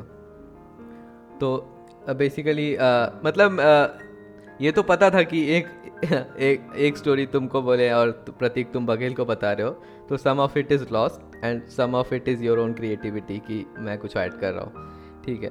तो मान लो कि एक स्टेटमेंट बोला कि मैं दूध लाने गया और वापस आया तो दूध फट गया इसलिए चाय नहीं बन पाया, और द नेक्स्ट और जो 7th या 8th पर्सन से जो स्टोरी निकल रहा है वो इट्स लाइक कि मेरा पेट खराब हो गया और मैं डॉक्टर को विजिट कर रहा हूँ, ठीक है। मतलब कि तुम ऐसा सोचो कि पहला आदमी को जो चाइनीज़ विस्पर का जो फिनोमेना है कि पहले आदमी को जो स्टोरी बताया गया था और दूसरे जो लास्ट पर्सन से निकल रहा है उसमें कोई रिलेशन ही नहीं है, ठीक है। तो तुम ये चीज़ को फोकलोर में सोचो तो देखा जाए कि अगर तुम्हारे पास कोई स्टोरी आता है कि और तुम्हारे पास एक रिस्पॉन्सिबिलिटी है उसे प्रोपोगेट करने का, बिकॉज तुम ऐसा स्टोरी सुनाने में तुम्हें मज़ा आता है, तो एट सम पॉइंट तुम एक चीज़ तो है कि तुम्हें 100% याद नहीं रहता, दैट इज़ गिवन। ये तो काइंड ऑफ इम्पॉसिबल है कि तुम्हें पूरा स्टोरी याद रहेगा। अनदर थिंग इज़ कि तुम एट सम पॉइंट तुम 2 लाइन बोले और देखे कि यार सामने वाले को मज़ा नहीं आ रहा है, I need to add my creativity into it, ठीक है। तो ये एक न्यूसेंस बोलो या एक प्रॉपर्टी बोलो, आई डोंट नो, कि जैसे ये स्टोरीज प्रोपोगेट होता है इट ऑल्सो डिपेंड्स ऑन कि कौन प्रोपोगेट कर रहा है, क्योंकि जितने लोग से वो स्टोरीज आते गया और जितने अच्छे लोगों से आया उसमें और वो ऐसी चीज़ें ऐड करते गए जो स्टोरी को बहुत रिच बनाता गया, and the end of it you get a story which is not just the original story but also a property of all those people जो जिसके थ्रू वो स्टोरीज पहुंच पाया है। तो एक ऐसा थॉट था मेरा। अच्छे खाने की रेसिपी की तरह कि किसी ने बताया कि ऐसे बनता है, पर फिर किसी ने उसमें अच्छा कुछ ऐसा अलग मसाला मिलाया और फिर वो और थोड़ा सा एनहांस, फिर उन्होंने किसी और को बताया कि देखो ये तो हम कितना अच्छा मटन रोगोश बनाते हैं, तो किसी ने बोला हट, मतलब बनाया वैसा, बट बोला अरे यार इसमें थोड़ा सा ये मिला दिया जाए तो क्या मजा है। ऐसे करते मतलब धीरे धीरे, it is evolution, it is not distortion. किसी बिरयानी के वर्जन से हमारा फेवरेट और मेरा भैया का फेवरेट विजयवाड़ा बिरयानी आया। विजयवाड़ा ऐसे इवॉल्व हो गया, it is evolution, it is not distortion. ये तो विजयवाड़ा बिरयानी एक इन इटसेल्फ एक फोकलोर लगता है कि कहाँ से है, बेशक है, लेकिन उफ क्या शानदार है। प्योरिस्ट को हर्ट करता है विजयवाड़ा बिरयानी, क्यों रवि, है ना? प्योरिस्ट बघेल बने ही होते हैं हर्ट होने के लिए, तो नॉट सरप्राइजिंग। हाँ, आई थिंक कोई स्पेसिफिक कहानी की बात करें, पार चन्नादे की बात करें। कहानियां हो जाएं, सुनाइए। ओके, कोई ब्रेक कॉल कर रहा है क्या? सुसु लगी। तो ये पैरान वाली स्टोरी में एक और एस्पेक्ट है जो कि पता नहीं एक्सप्लिसिटली हम लोग बात नहीं की है, कि एक गजब फीलिंग है बर्बाद होने में, जो कि ब्रिजमोहन कर रहा था। ये हम एक बार दोस्तोवस्की के किताब में एंड वाला पार चन्नादे पे, तो वहां से कनेक्ट नहीं करना हम आते हैं उस पे। पार चन्नादे एक कहानी है जो कि सिमिलर थीम पे है, और उस तरह के बहुत सारे और थीम्ड कहानियां हैं। द रोमियो जूलियट थीम, जो कि शेक्सपियर शायद उन लोगों के बाद आया था, बट खैर पैरान ब्रिजमोहन की कहानी में एक गजब एस्पेक्ट है कि एक इंसान खुश है अपनी बर्बादी में। उसको एक ऐसा मजा मिल रहा है जो कहीं और नहीं मिल रहा है। और दोस्तों उसकी भी कभी एक मतलब हमको कभी ऐसा वो पढ़ के फील हुआ था कि वो भी ऐसा कुछ कह रहा है कि इंसान ऊपर नीचे जाते रहेगा, पर मतलब एक वो वाला फेज है जिसमें उसको अपनी बर्बादी में मजा आ रहा है, और फिर वहां से कोई there is no saving after that, you've started enjoying it. तो one quick addition there. तो हाँ, obviously I think everyone was thinking about this, but मेरा जो हम भी इसके बारे में सोच रहे थे कि is it the barbadi that matters, or is it the invariant of the philosophy that matters? तो sorry for bringing in the invariant term, वो computer science में एक term होता है कि the thing that remains consistent in a thing. तो in this case पैरान, उसका spelling क्या था बगैर? पैरान I am not sure if वो पैरन है पैरान है, बट PAIRAN। हाँ, राइट। बट तो हम उसको थोड़ा स्लाइटली डिफरेंट एंगल से ऐसे देख रहे थे कि he doesn't care about he is not seeking बर्बादी, but he is seeking to maintain his invariance and his philosophy. कि मेरा philosophy सिंपल है कि रात में हमको घुटन होगी तो हम बस बाहर जाएंगे, तारे भी नहीं देखेंगे, नीला आसमान देखेंगे, पैरान बुलाएंगे तो हम जाएंगे, that is it. और that became the center of his life. उसके बाद जो भी आए, it was okay for him. So the destruction was kind of a corollary, not the thing that he was actually seeking. But he was very clear about what he wanted. So I think that's maybe that's how you are also able to welcome destruction, when you're actually seeking something else, but destruction happens as a side effect, and then it does not seem as dangerous and fearful to you as it might if someone was actually seeking destruction, because there's no, I guess, real value in destruction itself, only when it happens as an accident. So that was just a different angle I had on that, but please continue. तो इसी तरह की theme पे बहुत सारे और पंजाबी किस्से हैं जो कि हम लोग हर कोई सुने हैं कभी ना कभी. अगेन क्रेडिट्स टू बॉलीवुड जो कितना भी चीज़ों को ख़राब किया हो, हमें कुछ चीज़ों से तो इंट्रोड्यूस कराते रहे, जिनमें ये ऐसे इवेंचुअली डिस्टर्बिंग और डिस्ट्रक्टिंग स्टोरीज हैं of love, that unrequited love that never came to be. और जिक्र कर ही दिए हैं तो सारे नाम ले ही लें. तुम लोग हर कोई हीर रांझा का नाम तो सुने ही हो, जो कि हमारे लिए is just Romeo Juliet. But yes, Heer Ranjha were Romeo Juliet from probably a time before even Shakespeare existed. Not very shocking, क्योंकि to love and to not have love reach conclusion might be a theme throughout history of mankind. But इस तरह के कुछ और नाम हैं, हम इनका जिक्र एक बार अब कर ही देते हैं, ताकि अगर कोई किसी के पास वो उनसे रिलेटेड स्टोरीज हों और ध्यान हो तो वो बता दें. हीर रांझा एक ऐसी कहानी थी. हीर को रांझा से प्यार था, रांझा को हीर से प्यार था. समाज के कारण मिल नहीं सकते थे वगैरह वगैरह. एग्जैक्ट स्टोरी हम बात कर सकते हैं, but this central theme goes on, क्योंकि हीर रांझा थे, उनके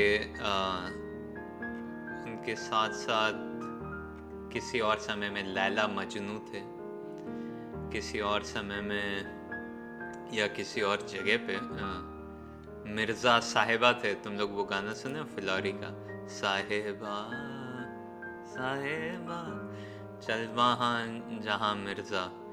तो मिर्ज़ा साहिबा अगेन सिमिलर स्टोरीज. इस तरह के पंजाबी किस्से कहते हैं ना.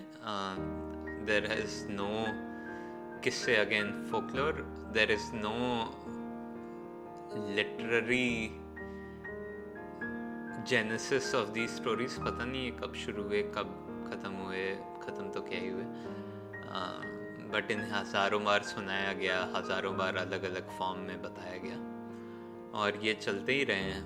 और बस दो लोगों को एक दूसरे से प्यार था. हाँ, थोड़ा पैरान और ब्रिजमोहन से अलग हैं, बट कभी मुकम्मल नहीं हुए, never successful.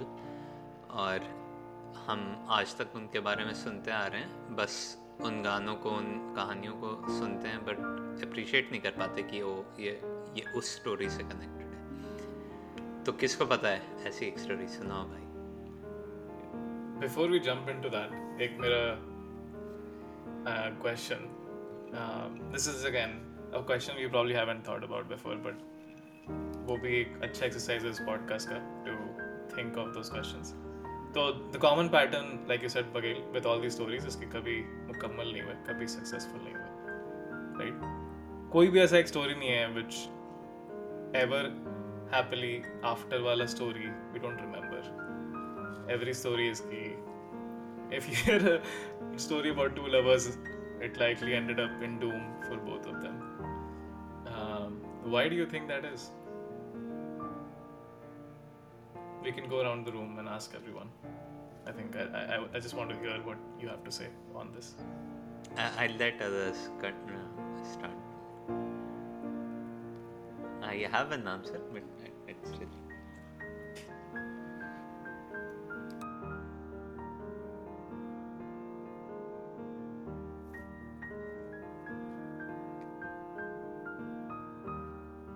It's not even कि survive नहीं हुए. We can almost test it in the present moment. कि अगर हमको अभी तुम हमसे पूछो कि तुमको एक tragic story सुनाई या एकदम happily ever after वाला सुनाई, तो I'll be like कि भाई give me the tragic one almost कि I don't care about कि मिल गए तो क्या ही मजा है. बहुत weird, another contradiction. It's not weird because the ending itself, while it may be tragic, the part that is highlighted is not the tragedy at the end. It's their love. So प्यार इतना किया कि ये सब भी हुआ, उसके बावजूद प्यार किया. ट्रेजेडी पे कोई nobody's idolizing how tragically it ended. मेरा इंटरप्रिटेशन यही है. और हाँ, इतना प्यार करते थे वो लोग.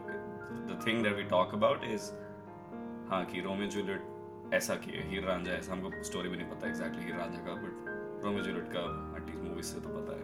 Back to my 1500 plus movies. तो that's my take. तो again it's the thing about stories and movies and poets and poems is what you relate to, which part you hang on to, what appeals to you. तो प्रतीक, to rephrase, तुम्हारा question ये है कि what is the beauty about tragedy? हाँ, मतलब I think ना कि why is tragedy remembered more than why do the tragic love stories endure? Again, great question, because all of Shakespeare's work were tragedies. So he was the greatest writer of all times, was not writing happy stories. Why? So a thought I had when Chotu was answering, which kind of is, I think, lends itself to an answer, is that maybe tragedy is a greater test of love than happiness is, which is what he was saying in some sense. So maybe the happy ever after stories never have that amount of that greater manifestation of love than the tragic ones do. Maybe that's one. But why is the question? It's open to like question काफी सही है. And एकदम basic answer ये है कि जिंदगी में दुख ज्यादा है.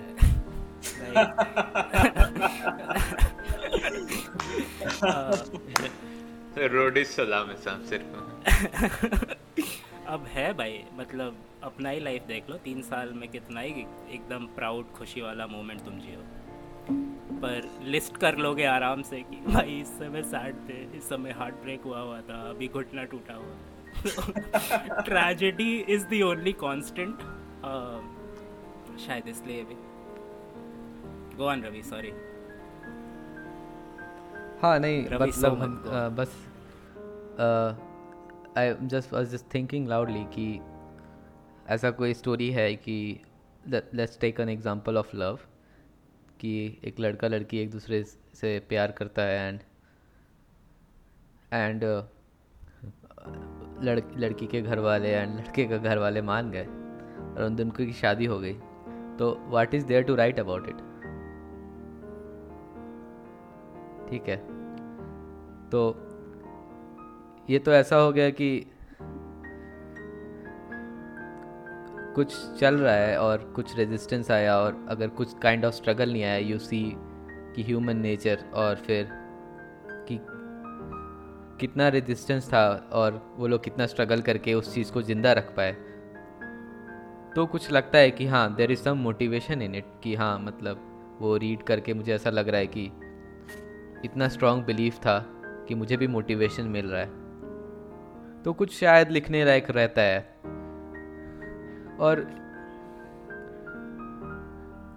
और एक्चुअली ह्यूमन नेचर भी ऐसा होता है कि इफ़ यू आस्क, जैसे अभी प्रतीक बोल रहा था कि 2 स्टोरी सुनाओ, और एक बहुत ही हैप्पी स्टोरी है और एक ट्रैजिक स्टोरी है. I think most of the person would be interested in hearing the tragic stories. और ये आई थिंक यही रीज़न है जो कि तुम्हारा ओरिजिनल क्वेश्चन था उसके लिए.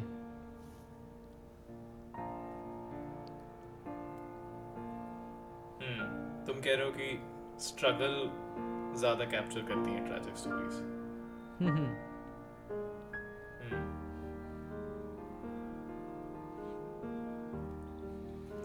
I think I agree with you, Rohit, and again, bits and pieces.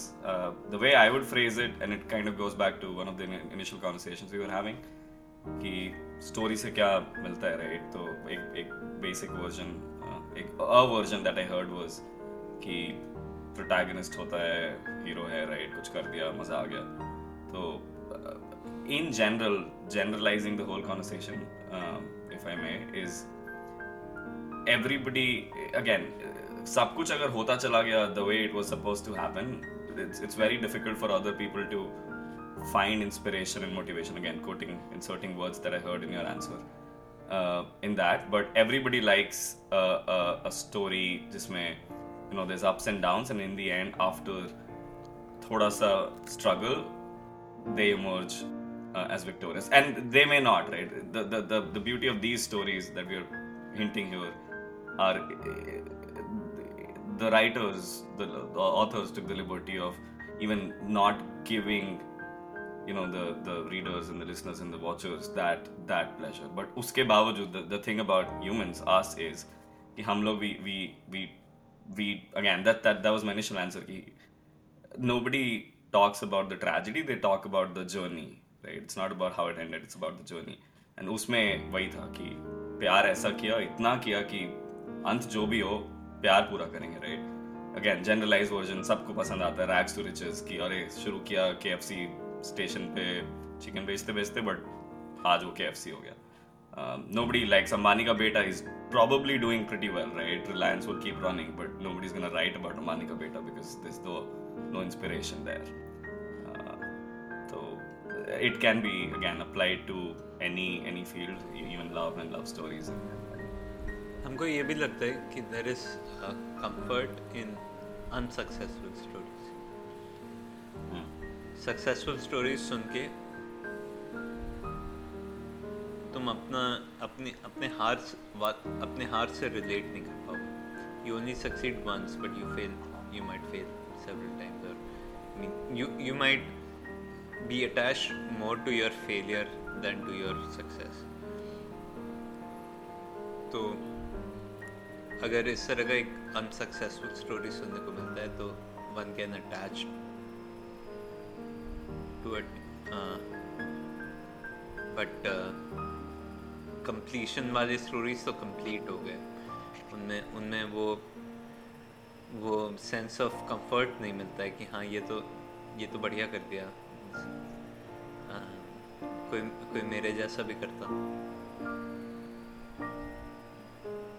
एक और चीज़ जो हमको बहुत सुंदर लगा कि जैसे प्रतीक बोल रहा था शुरू में कि अपना मिल्की वे गैलेक्सी और एंड्रोमेडा गैलेक्सी टकराने वाला है.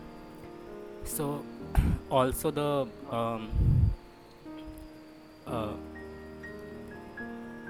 How do I phrase it, like हम तब से वही सोच रहे थे how do I face the thought in my mind properly, और अभी I am running out of words.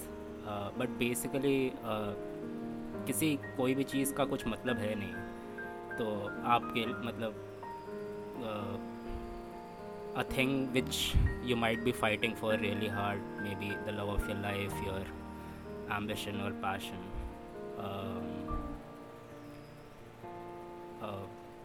just the senselessness of everything. ये भी ट्रेजिक, मतलब किसी भी ट्रेजिक स्टोरी में it's quite beautiful. I want to add one thing.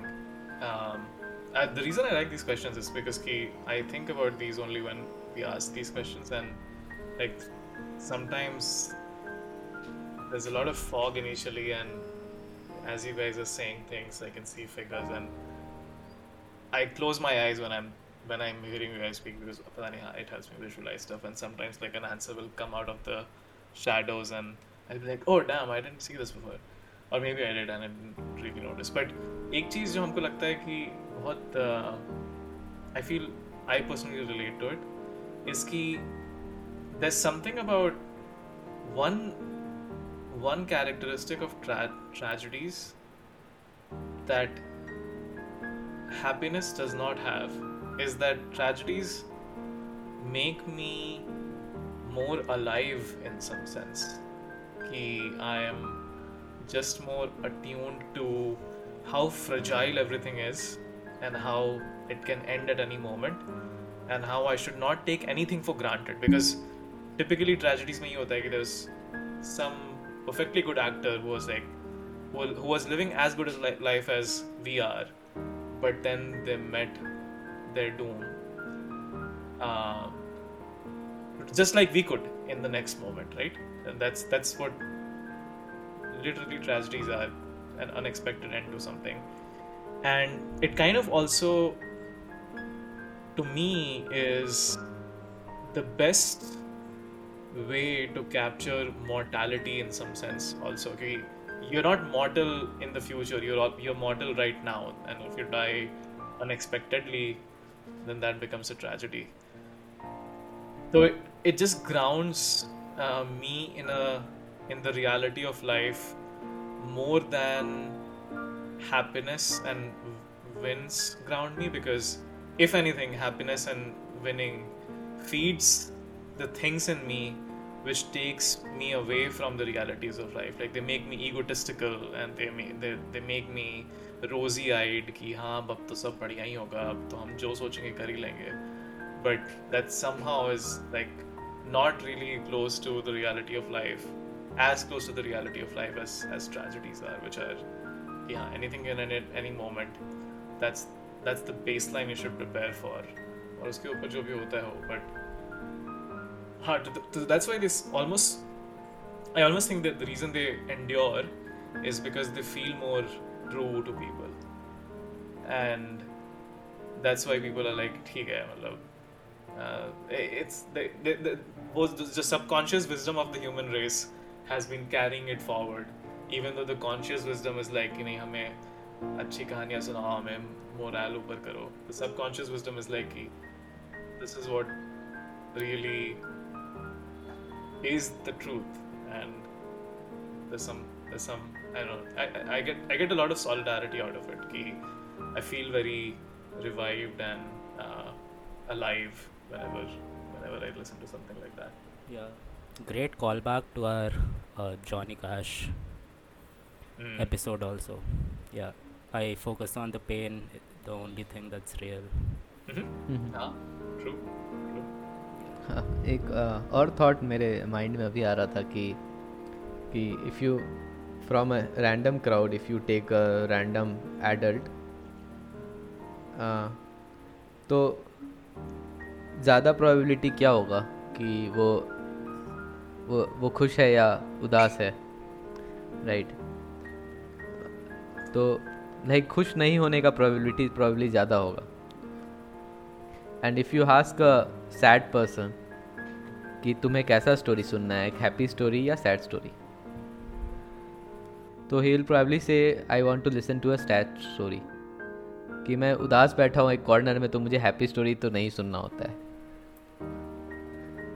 तो I think वो भी एक रीज़न है कि Y those gate easily propagated.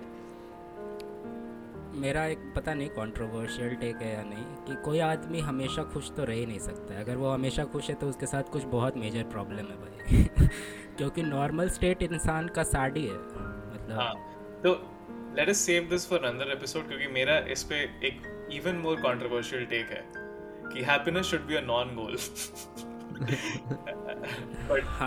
But I don't know, we might end up digressing. But I agree with what you're saying. Ki it's obviously, and the reason I say happiness should be a non-goal is because of what you said. कि हमेशा कुछ तो रह ही नहीं जा सकता है, तो why like it's like सोचना कि वो गोल है. नहीं, अच्छा है कि अगले एपिसोड के लिए बचाया जा रहा है, क्योंकि काफ़ी स्ट्रॉन्ग आर्ग्यूमेंटेटिव टॉपिक है. Happiness should be a non-goal. Happiness should not be your goal. But ऐसा नहीं है कि happiness should not be a major, क्योंकि मतलब अगर आप सब कुछ करते ही जा रहे हैं और खुशी नहीं है, तो कभी तो रुक के रिफ्लेक्ट करना चाहिए. चीज़ें सिर्फ खुशी के लिए नहीं करनी चाहिए, बट खुश होना चाहिए. हाँ, great example of why we are not going to discuss this in this episode. So, unless anyone wants to add anything more to the initial question, we can come back to जहाँ से I caused the entire digression, and किसको पता है माहिवाल की कहानी? मुझे पता है बघेल, मुझे. सोहनी और माहिवाल की कहानी पता है तुम्हें? सोहनी और माहिवाल की कहानी पता है. सुना दो. ये एक और फेमस किस्सा. तो जनता ने इस एक गाना, जो लोग एटलीस्ट कोक स्टूडियो सुनते हैं, उनको they might have listened to the song called Par Chanaa. Maybe we can insert a clip here, but no promises. But other than the fact it's a great song from Coke Studio, one of the reasons it stood out for me was because Shilpa Rao is in it. So it is the first cross-border collaboration in some sense between Shilpa Rao and Kavish, which are a great band in themselves, long-time favorites for us. और ये जो gang है उसके साथ वो बचपन गाना को हम प्लग इन भी करना चाहते हैं. ये वो जगह है जिस पर कभी anyway इस पे तो कॉपीराइट नहीं आना चाहिए. anyway तो हाँ तो एक तो वो उस it's great because of just the cross border collaboration. But then there's the song Par Chanaa. Par Chanaa is Chenab Nadi ka short Punjabi form, I guess. And Par Chanaa matlab par laga de, of take me across. Chenab is the name of the song. So if you listen to the song, you will not know that there's a story behind the song, because the song captures a very small part of that story. But the story itself is the story of Sohni and Mahiwal, right, Bagel? Those are the two characters. These are again star-crossed lovers, like all great stories are, and by some chance, fate, they meet each other. I'll keep it short, but you should look it up. I'll keep it just to the relevant details, but you feel free to look it up if you want to, or you guys can also add to it. So they meet each other, and of course they fall in love, but they do not get married because there's some caste issues basically between the two. So Soni एक Potter right, जात हाँ, जाति और से Mahiwal, हाँ, Mahiwal is a shepherd, right? No, he was actually a very affluent trader who. So this story is just unique in this point कि बाकी सारे हीर रांझा और Laila Majnu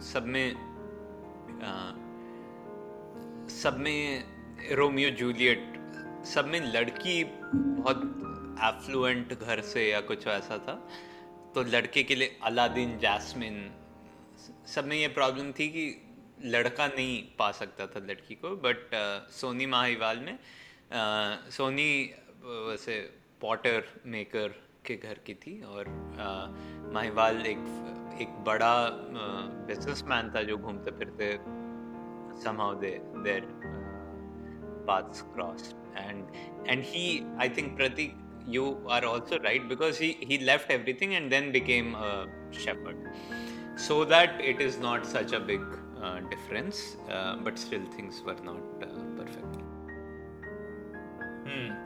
There's always this thing where there's a version of the story I read, and then the version of the story that I carry with me. So the version I'm reading out to you is the version of the story that I'm carrying with me, which is probably not right, but anyway. So at some point, because of their but maybe it's also important to tell you the exact version so that you can carry your own version with me and not make it a game of Chinese whispers जहाँ पे तुम मेरा version carry कर रहे हो. So let us dig into that point कि इनकी शादी क्यों नहीं होती है वकील? What is the point that why does Sohni not marry Mahiwal?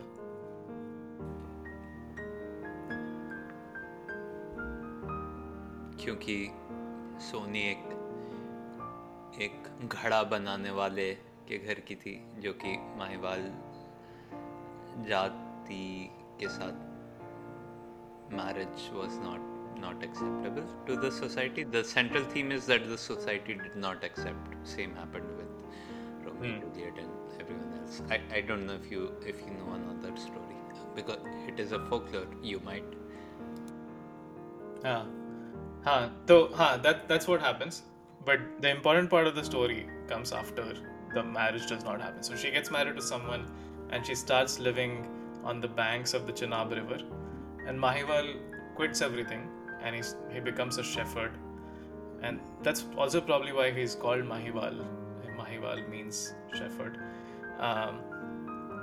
And he starts to live across the river from her. Very Great Gatsby like. कि बंदी के नदी के पार घर लेंगे. And what starts to happen is every night Sohni gets into a pot and rows across the river to meet Mahiwal. So she starts doing this thing where every night she'll get in, again, can only happen in stories, but obviously you'll believe it. Ghade mein baith ke she gets across the river, meets him, comes back.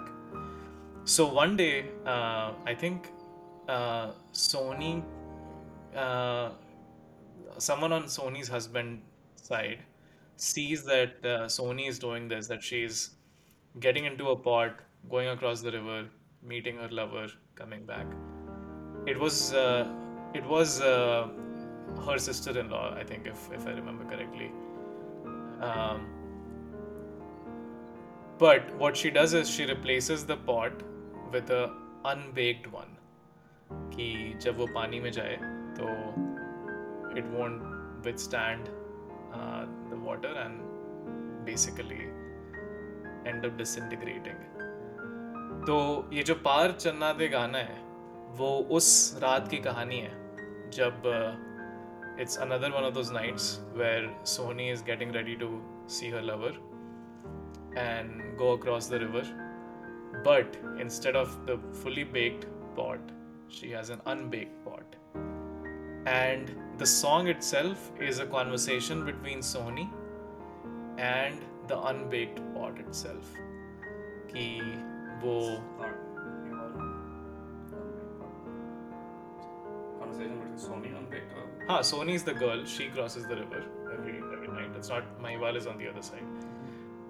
And the song is the conversation between Sohni and the unbaked pot, where Sohni is calling out to the pot that पार लगा दे मेरा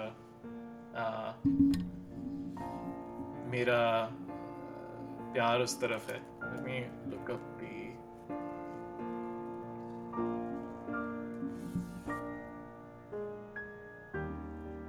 and the pot is पार लगा दे पार चना दे दिसे कुल्ली यार दी. Right there across the Chenab river lies my beloved's hut. घड़िया घड़िया आवे घड़िया, come on play pot, let's keep going. So एक तरफ सोहनी ये बोल रही है अपने पॉट को कि चलो भाई चलो, चलना है उस तरफ, और उधर से पॉट उधर से उल्टा बोल रहा है कि रात हनेरी नदी ठाठा मार दी. The night is deathly dark, the river waves surge high around us.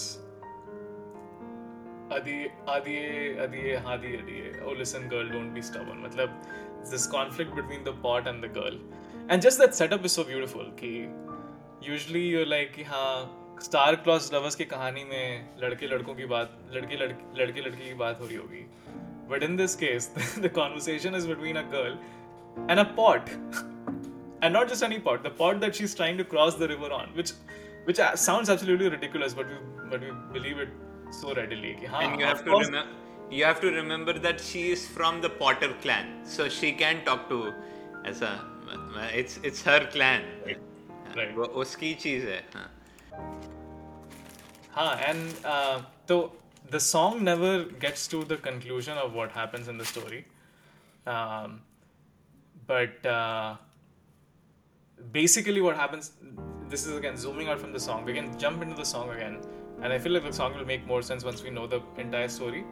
But basically पूरे story में क्या होता है कि because it's an unbaked pot, it disintegrates and she sinks and she dies, and Mahiwal उस तरफ से देख रहा है कि वो मर रही है, so he jumps into the river and he dies and they are reunited in death. None of this is in the song. The song is just about the Titanic moment before the sinking. कि it's the वो जो string quartet जो गाना बजा रहा होता है ना, वो है वो गाना पार चन्ना दे, कि उस impending doom की beauty captured है उस गाने में. but it makes it a lot more beautiful if you know the entire story कि क्या हुआ था, कैसे हुआ था. तो हाँ, I think we can maybe with that background jump into the song itself and maybe like read through it, go through. But एक फनी थॉट मेरा ये है कि बघेल बोल रहा था कि वो बात कर पा रही है अपने पॉट से क्योंकि वो पॉटरी क्लैन से बिलोंग करती थी. बट दूसरा चीज़ ये है कि if you read the actual story, वो एक पर्टिकुलर पॉट यूज़ करती थी to cross the river every day to meet Mahiwal. But उस पर्टिकुलर डे जो उसका हस्बैंड की बहन थी वो पॉट बदल देती है with a non baked one, and hence she ends up using a non baked pot. But तुम एक तरफ बोल रहे हो कि बात तो कर पा रही है, दूसरी तरफ बोल रहे हो उसे ये भी डिफरेंस नहीं पता है कि बेक्ड और नॉन बेक्ड पॉट में क्या डिफरेंस है, and I am using actually a non baked pot. भाई प्यार में वो सब थोड़ा इधर उधर हो जाता है. या हाँ, और दूसरी बात ये हो सकती है कि उस रात एक ही पॉट था और वो अनबेक्ड था, लेकिन वो सोच रहे थे कि निकल जाएंगे इससे. तुम प्यार के पागलपन को अंडर एस्टिमेट क्यों कर रहे हो? वो हो सकता है उसका उस दिन उसको पॉट से भी इतना प्यार था कि उसको लगा कि अनबेक्ड भी होगा तो चला जाएगा. मतलब she didn't know the eventuality of इस गाने की एक और, क्योंकि अगर तुम अभी पढ़ने वाले हो तो हम पहले ही ये एक एस्पेक्ट बोल दें कि हमको ये बहुत मज़ेदार लगता है कि क्योंकि ऐसे लैला मजनू लवर्स का कॉन्वर्सेशन तो हर कोई कैप्चर करता है. ये गाना ऑल्सो अप्रिसिएशन होना चाहिए कि वो अनबेक्ड पॉट कितना मेहनत किया. उसको लग रहा था कि नहीं हो पाएगा, समझाने की कोशिश क्या नहीं हो पाएगा, बट फिर भी वो बोला कि अब भाई तुम्हारा इतना पागलपन है, देखो ये लिमिटेशंस हैं, बट अब तुम चाहती हो तो चलो ठीक है.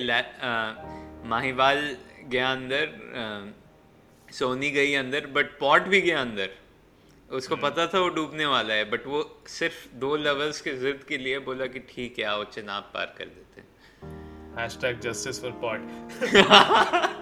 Jokes aside, I think it is such a great metaphor क्योंकि it is also a great recurring theme. Raanjhanaa का मेरा favorite character तो मुरारी है, मतलब the guy who stands by the guy who goes to death, and he's basically the clay pot, unbaked clay pot in many ways, with a better fate that it does not die, or maybe it does in a different way. But just for clarity, ये Raanjhanaa movie की बात कर रहा है and not हीर रांझना. हाँ, Raanjhanaa movie starring धनुष. हाँ, I think when at first listen जब हम सुने थे ये गाना तो हमको नहीं लगा था कि ये घड़े की बात कर रही है गाना. हमको बहुत मतलब सुनना पड़ा ध्यान से to realize कि oh, this is Ghada and the girl. That's what the song is about. And there's such genius in that.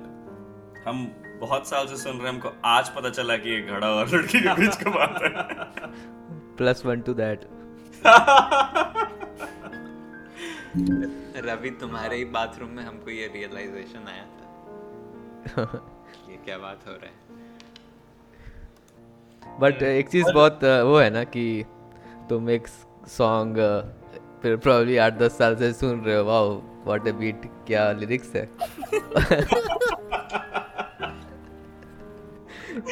उसके बाद आज कोई बोल देता है कि पता है क्या है, अरे हाँ कुछ तो प्यार में बात कर रहे होंगे 2 लोग, तो लोग कौन है? घड़ा और लड़की. कि वाह, ये तो कभी सोचे ही नहीं थे.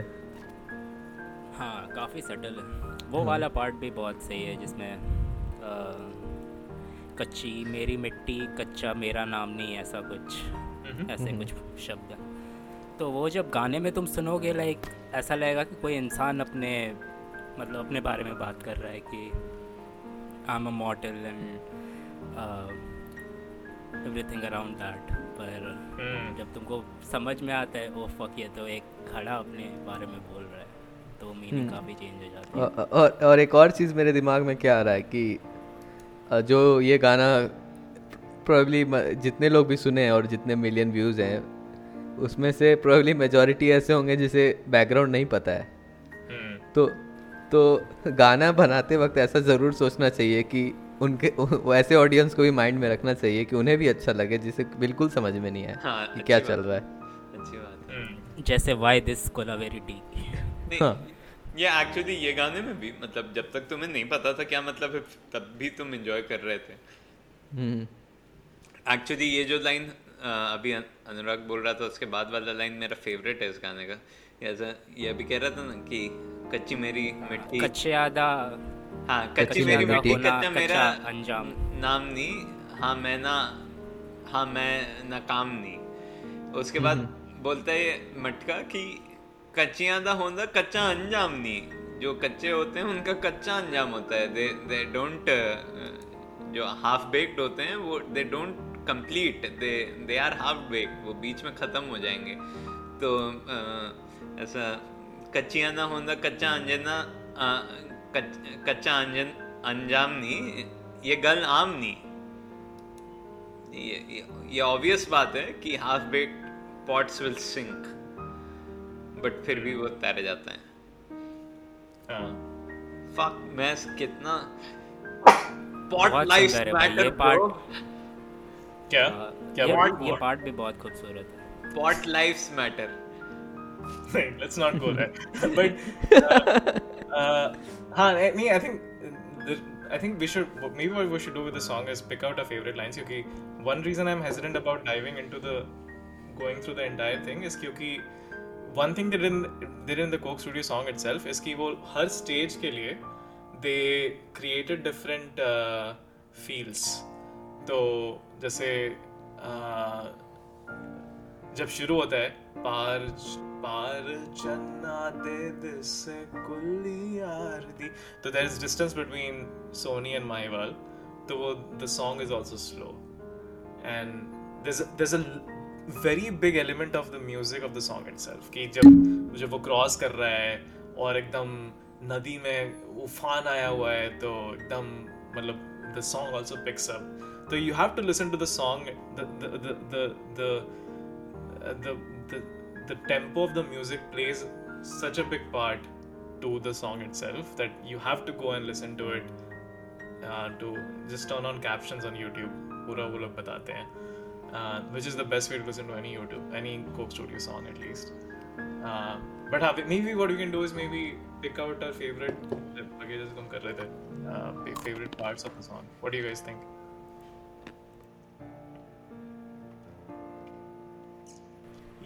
या फिर गा भी सकते हैं. I think जो पार्ट हम बोले हम ही गा रहे हैं, तुम लोग भी गाओ थोड़ा. नहीं ऑडियंस को बीट ही नहीं देना है भाई. You have to back yourself up. हम भी हो सकता दे रहे हो बीटी, लेकिन हम ये बोल तो नहीं रहे हैं कि हम बीटी दे रहे हैं. सेल्फ कॉन्शियस हो जाता है. असल में बहुत सारी लाइंस नहीं है, सबका कोलाइड ही कर जाएगा शायद. But like the part I discussed वो मेरा मतलब favorite part था up until I did not know the context of the story. Also the last part where like I think वो घड़ा ही बोल रहा है कि यार को अब यार की लाश मिलने वाली है. So it's extreme super tragic. It's Sohni who's saying that. Oh. यार उन्हें मिलेगी आज लाश. हम इतना क्यों अपना इतना सिंगिंग इनपुट है. गड़े क्योंकि and it is evident that it is Soni, क्योंकि वो बाद में बोलती भी है कि कोई बात नहीं है घड़िया, चलो लाश ही मिलेगी बट मिल तो लेंगे. Like there is no going back anyways. तो मेरा favourite line for some reason, it is very insignificant in this song, but मेरा फेवरेट है रात हनेरी नदी ठाठा मार दी. मतलब उसमें there is something about the before and the after that the line captures कि the night is deathly dark and the river waves surge high around us. कि you know कि भाई it's again हम लोग we raised a toast to the pot and obviously we raised a toast to Sohni and Mahiwal. I also want to raise a toast to the rivers. कि भाई river भी नहीं होता यहाँ पे तो फिर क्या डूबता उसमें. रिवर भी यही सोच रहा होगा. इस लाइन में प्रतीक वाले लाइन में एकदम वो the woods are lovely dark and deep वाला वाइब है. If you don't have the woods, where do you go to? What miles do you cover before you have to sleep? तो अच्छा nature connect तो है इसमें. कोहरे के खेत भाई हम लोग छोड़ नहीं सकते.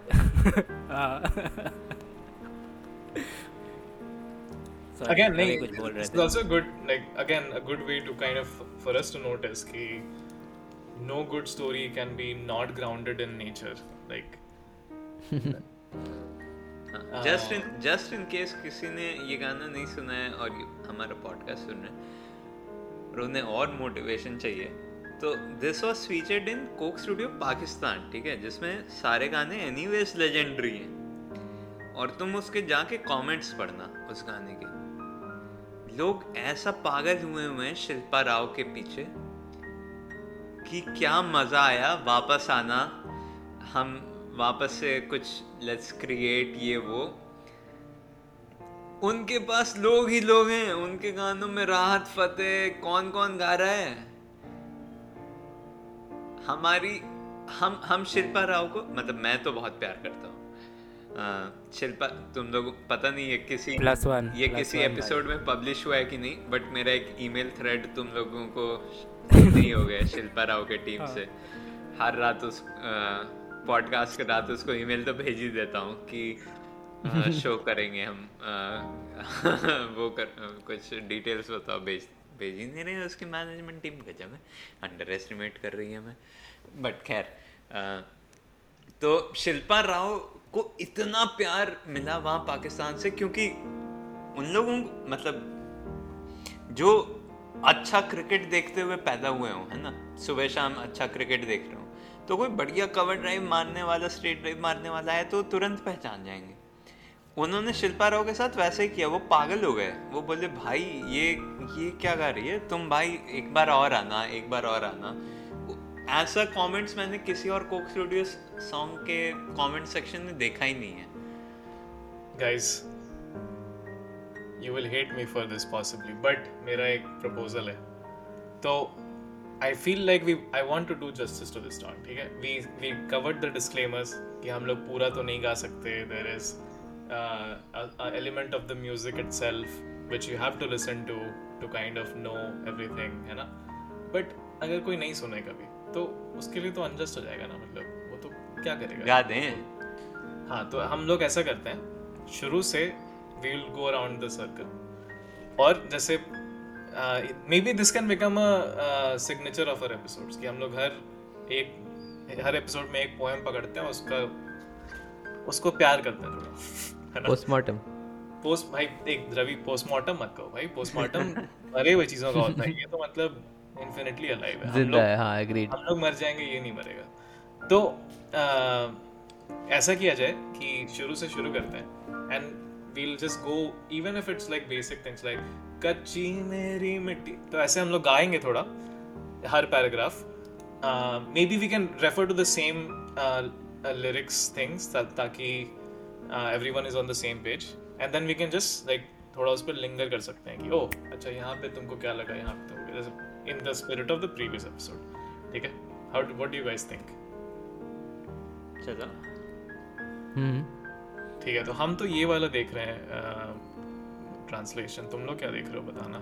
यहाँ चैट का है, भेज ही दो. अच्छा भेज दी. नहीं, वो मेरा भेजा हुआ है, देख लो. I am fine with. ओह हाँ, भेज दो. अच्छा, सब सेम ही है, कोई भी एक पढ़ दो. ओके सब एक ही देख रहे हैं. ठीक. हाँ, तो कौन शुरू करना, हम करें? गुड. ठीक है, तो हम शुरू करते हैं because I proposed the idea, तो I guess it's only fair that I embarrass myself first. तो this is पार चन्ना दे. शिल्पा राव की टीम अगर ये देख रही है तो टीम shilparaw@gmail.com. भाई कितने ईमेल भेजूं मैं. और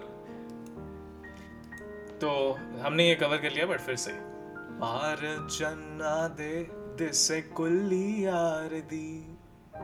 Right there across the Chenab river lies my beloved's hut. पार चन्ना दे दिसे कुल्ली यार दी. घड़िया घड़िया आवे घड़िया. घड़िया is घड़ा, of course. Come on, Claypot, let's keep going. Ravi, Chotu, do you want to go next? Ravi?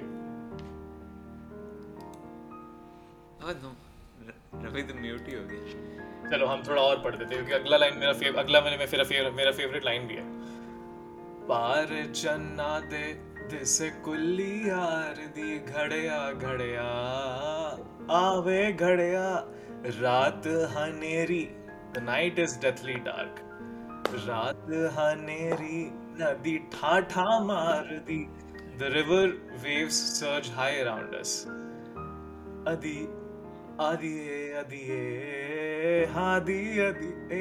अरे रवि छोड़ के चला गया।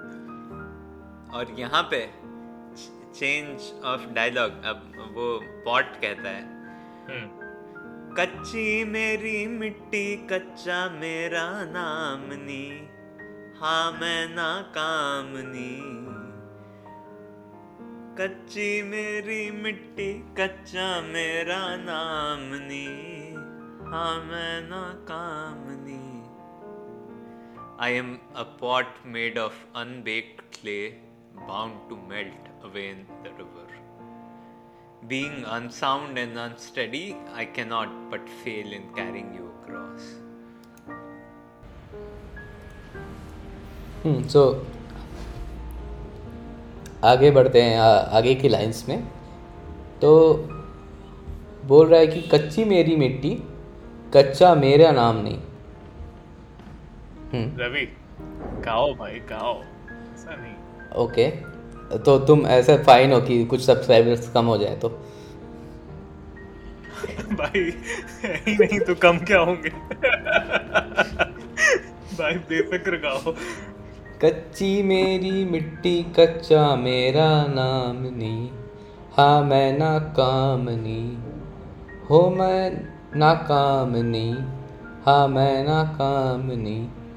सो ये बोल रहा है कि I am a pot made of अनबेक्ड clay, bound to melt away in the river, being unsound and unsteady I cannot but fail in carrying you across. सो इसीलिए बोल रहा है कि हाँ हो मैं नाकाम नहीं, हाँ मैं नाकाम नहीं, कच्ची मेरी मिट्टी कच्चा मेरा नाम नहीं, हाँ मैं नाकामनी, वाह वाह। कचिया दा हुंडा कच्चा अनजाननी, ए गल आमनी। तो ये आगे बोल रहा है कि I am a pot made of अनबेक्ड clay, bound to melt away in the river, being unsound and unsteady I can not but fail in carrying you, which is like a repeat of carrying you across. फिर से repeat कर रहा है, the unsound can only reach N unsound and, this is the truth known to all. सो ये बोल रहा है कि मैं कच्चा हूँ और मेरा कुछ आउटकम कुछ अलग नहीं हो सकता, मैं मेल्ट होने हो ही हूँ, मेरा मेल्ट होना हो मतलब ऑलमोस्ट श्योर है। हाँ, एक और इस पे एक सवाल है हमको कि may be again I don't no कि वो इंटेंशनल था कि अब हमको दिख रहा है बस कि वो कह रहा है उस सोनी को उस समय, है ना, कि कच्ची आदा हुंदा कच्चा अंजामनी, ये गल आमनी, कि the unsound can only reach N unsound and this is the truth known to all. सुन लो मेरी बात, बट सोनी सुन नहीं रही है। मतलब ये दिस हैपेंस कि इन may be in a lot of times कि when you're doomed, even when someone tells you otherwise, you'll be like you just can't like listen to it in some sense almost. तुम लोग को mind fuck कर दूं। हाँ, ये जो घड़ा है ना, ये लड़की का क्या नाम है? सोनी। लड़के का क्या नाम है? माहिवाल। अब ये मत बोलना कि घड़े का क्या नाम है। घड़े का क्या नाम है बताओ? घड़े का घड़ा ही नाम है। हाँ, एक और नाम कुछ नाम है, आज ही लिया गया है। सोचो, मुरारी। बहुत ठीक है।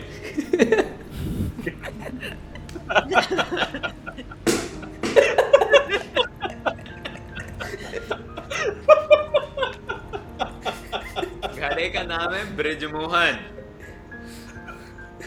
ओके।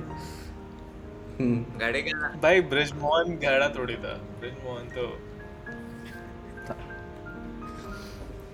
मतलब चलो हाँ बताओ कैसे ब्रिजमोहन गढ़ा था? मतलब कि ब्रिजमोहन का स्टोरी जो था वो क्या ही था, वो इसी तरह का कुछ, ठीक है उसका एक अपना साइड स्टोरी था कि हाँ उसके लिए पैरान हमेशा एक इविल स्टार थी, बट पैरान के पॉइंट ऑफ व्यू से देखो तो ऐसा ही कुछ होता होगा कि मतलब एक सपोर्ट स्टार था ब्रिजमोहन, और ब्रिजमोहन को पता था वो डूबने वाला है, बट ब्रिजमोहन ने सोचा कि ठीक है बोल रही है तो चलते हैं करते हैं। ऐसा बहुत एक्यूरेट नहीं है, बट थोड़ा पैरेलल ड्रॉ करोगे तो थोड़ा सा लगेगा।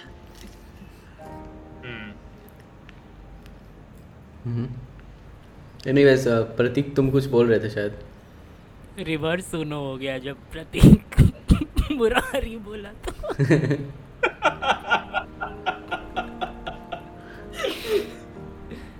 ए बहन जो ये कट करो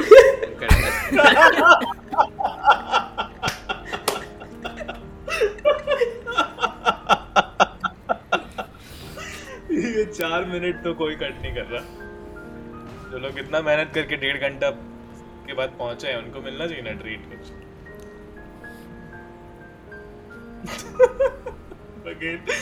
Anyways, हाँ तो चलो let's go keep going with it. कुछ अगर किसी और का थॉट है तो बोल सकता है कोई, otherwise we'll go to Anurag next and उसके बाद शूट। हम नहीं गा रहे हैं, मेरा गला खराब है।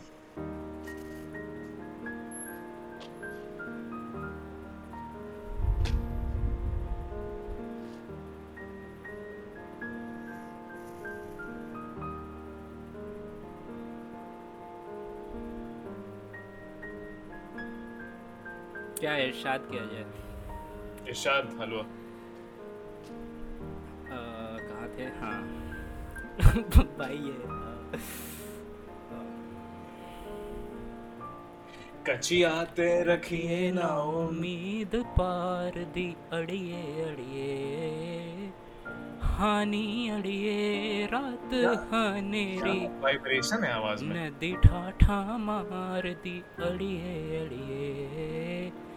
So he's saying basically कि गुलाम अली के रिश्तेदार हो गया। गुलाम अली कौन है भाई? मजा आ गया भाई। The best answer to this question was the answer he gave. Unexpected मतलब। Anyway, sorry. Must continue.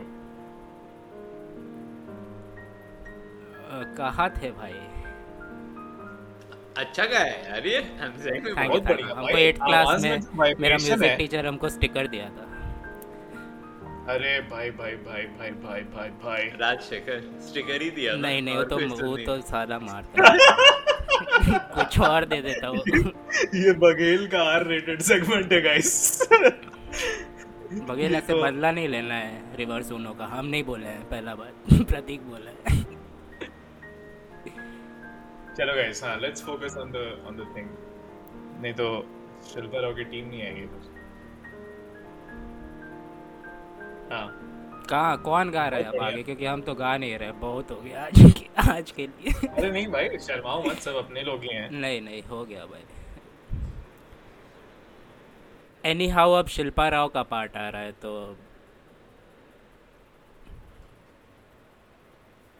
हाँ ठीक है, तो चलो वी कैन मे बी, तो बहुत सारे रेपिटेशंस है ऑफ कोर्स इसमें, तो we can may be go ahead a bit. तो the next unique part is वेख चल्ला पैंदी आना छड्डी दिल में, look the waves are splashing higher and higher but don't lose heart. वेख चल्ला पैंदी आना छड्डी दिल में, ये 2 बार करती है।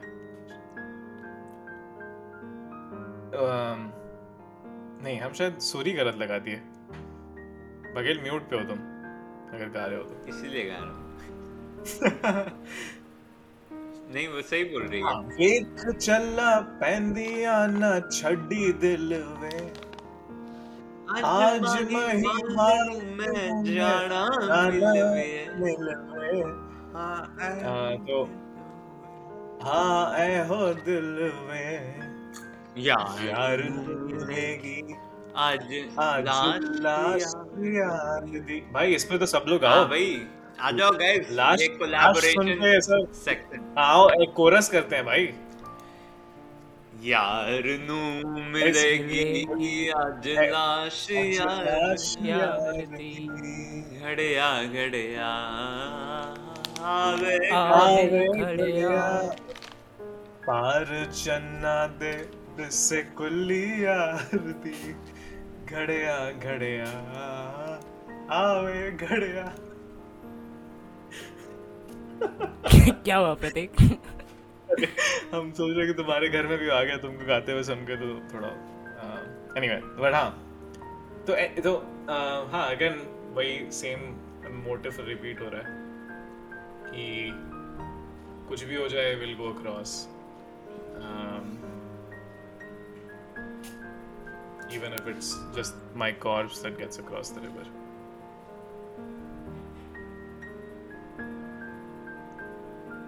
हाँ तो maybe this is a good point to stop क्योंकि उसके बाद वो बहुत अलाप इधर उधर goes up and down and the song really हम लोग काफी ends here but with a lot more musical masterfulness than we but also literally maybe at this point Sohni had lost rationale over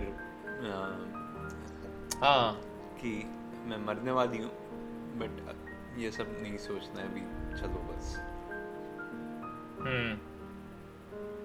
हाँ वो तो point कुछ आता ही होगा where you go beyond rational thinking into just I don't know quiet desperation या just you're stuck, you can't go back। अब तुम Titanic पे हो, डूब रही है टाइटैनिक, तो you cannot be like कि अच्छा चलना है कि नहीं इसमें। Poetic stupidity. ब्रिजमोहन मतलब सीरियसली क्या ही मतलब it was just poetic stupidity ना कि हाँ ये भी होता ही है और same here. True. Maybe that is why we like to hear or recite these songs or hear to these stories, because these are things we would rather not do ourselves. हाँ एक और मेरा एक one thought and maybe we can close on this, maybe not, we'll based on what you guys feel, but this also ties back into the previous discussion we were having about stories पढ़ते क्यों हैं, and also the paradox of the kind of stories we like कि tragedies पसंद आती हैं, and going all the way back to the beginning of the episode कि हम लोग बुल्ला की जाना मैं कौन के बारे में बात कर रहे थे, and the song is all about not knowing. So maybe all great art is a very comfortable exercise in the experience of not knowing, in the experience of just letting go in some way. And it sounds very paradoxical, but maybe that's what we like about these things कि जहाँ we cannot be us. Bulleh की जाना में कौन में for the longest time I had the same experience that Chotu had with the Par Chanaa song कि हम सुनते थे उसको दिन भर, हमको हम समझने की कोशिश भी नहीं करते थे कि what is this song, but the song is all about I don't know who I am, I'm not this, I'm not that, I'm not this, neither I'm that, and that's all the song is. But there's so much beauty in just that, in just excluding everything you're not, and just claiming firmly that I don't know who I am, that it sounds relieving in some way. So maybe हमारा take away from this episode यही होना चाहिए कि हम इतना कुछ सुनते हैं, सिर्फ धुन और संगीत के लिए नहीं सुनना चाहिए, एक बार सांस लेके ये भी सोच लेना चाहिए कि क्या कह रहा है, कुछ सोचने लायक है क्या। इतने सारे गाने सुने, हमें कहानियां नहीं पता, हमें क्या कह रहा है नहीं पता, और हमारा फेवरेट गाना है। बुल्ला की जाना में कौन लोगों के ऐसे फेवरेट हिट लिस्ट में होगा, पता ही नहीं है क्या बोल रहा है भाई, क्यों सुन रहे हो, मतलब ठीक है अच्छा ठीक है चलो, सुन रहे हो अच्छी बात है, शक्तिमान सुन रहे हो अच्छी बात है, बट थोड़ा और सोचो।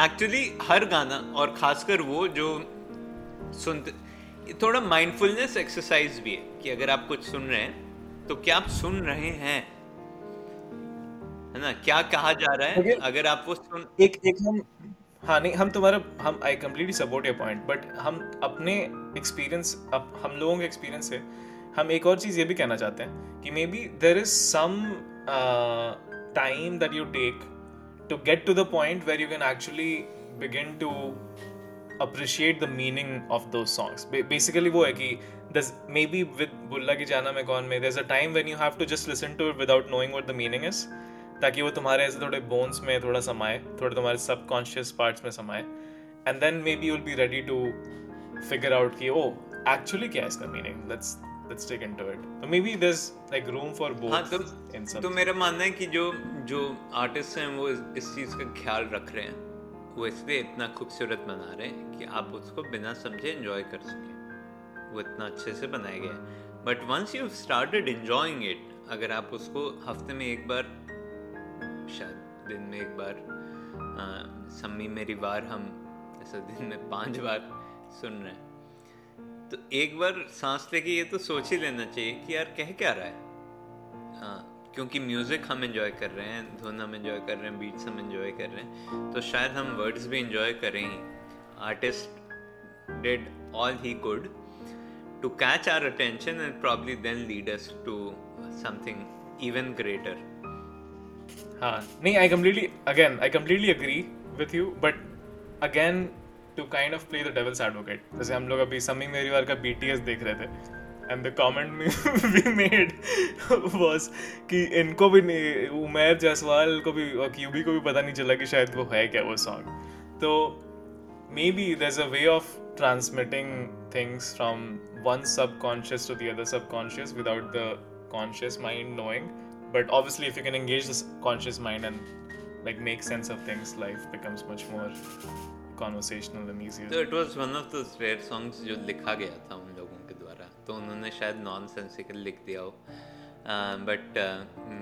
but many of the songs sung in as a coke studio, Nescafe basement वगैरह have मतलब lyrically ऐसा historical है, तो उनका meaning तो है अगर हम समझ सकें तो। और अगर कोई ऐसी चीज़ है जो थ्रू सेंचुरीज जी गई है, वो ख़त्म नहीं हुई है, ऐसे शेक्सपियर के वर्क्स को कहते हैं टाइमलेस। अगर कोई लिरिक्स ऐसा है जो टाइमलेस रह गया है, एटलीस्ट एक आर्टिस्ट सोचता है कि वो टाइमलेस हो, तो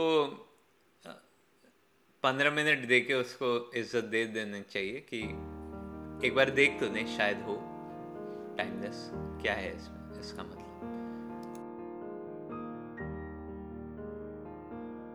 ये रवि तो लुक्का छुपी बहुत हुई कर रहा है, बहुत लगने वाली है भाई इस एपिसोड के एडिटर के। तो ठीक है, maybe this is a good place to end. नहीं, before we end, मेरे पास एक फाइनल थॉट है लाइक ऑडियंस के लिए कि मतलब ऐसा सोचते होंगे ना कि या मैं आई am not a good story teller, मेरे पास कुछ स्टोरीज ही नहीं है। ठीक है, तो मेरे को एक कॉन्वर्सेशन याद है कि recently I was watching Comicstaan season 3, तो उसमें एक टाइम आता है कि केनी सेबेस्टियन को, चलो कोई तो देखा कॉमिक्सतान सीज़न 3, हाँ, तो उसमें एक समय आता है कि हम इस एपिसोड के बाद अब वही देखने वाले हैं। तो उसमें एक समय आता है कि उसे फीडबैक देना होता है, तो for some reason he started telling कि he used to believe that one of the greatest stand-up comedians are ones जिसके लाइफ इतनी इंटरेस्टिंग है कि they have too many stories to tell, but after watching Seinfeld his thought completely changed. तो उसका ये कहना था कि being in the same situation, two persons कि person A and person B, तो शायद पर्सन ए को कुछ नहीं दिखे कि हाँ मेरे अराउंड कुछ नहीं हो रहा है, बट पर्सन बी को उसी सर्टेन माइक्रो मोमेंट्स में एक स्टोरी ढूंढ पाए. तो which is again like connecting back to our episodes with nature, कि सबके अराउंड बहुत कुछ हो रहा है, and just when you start noticing it you can start forming stories. तो या that was my final thought.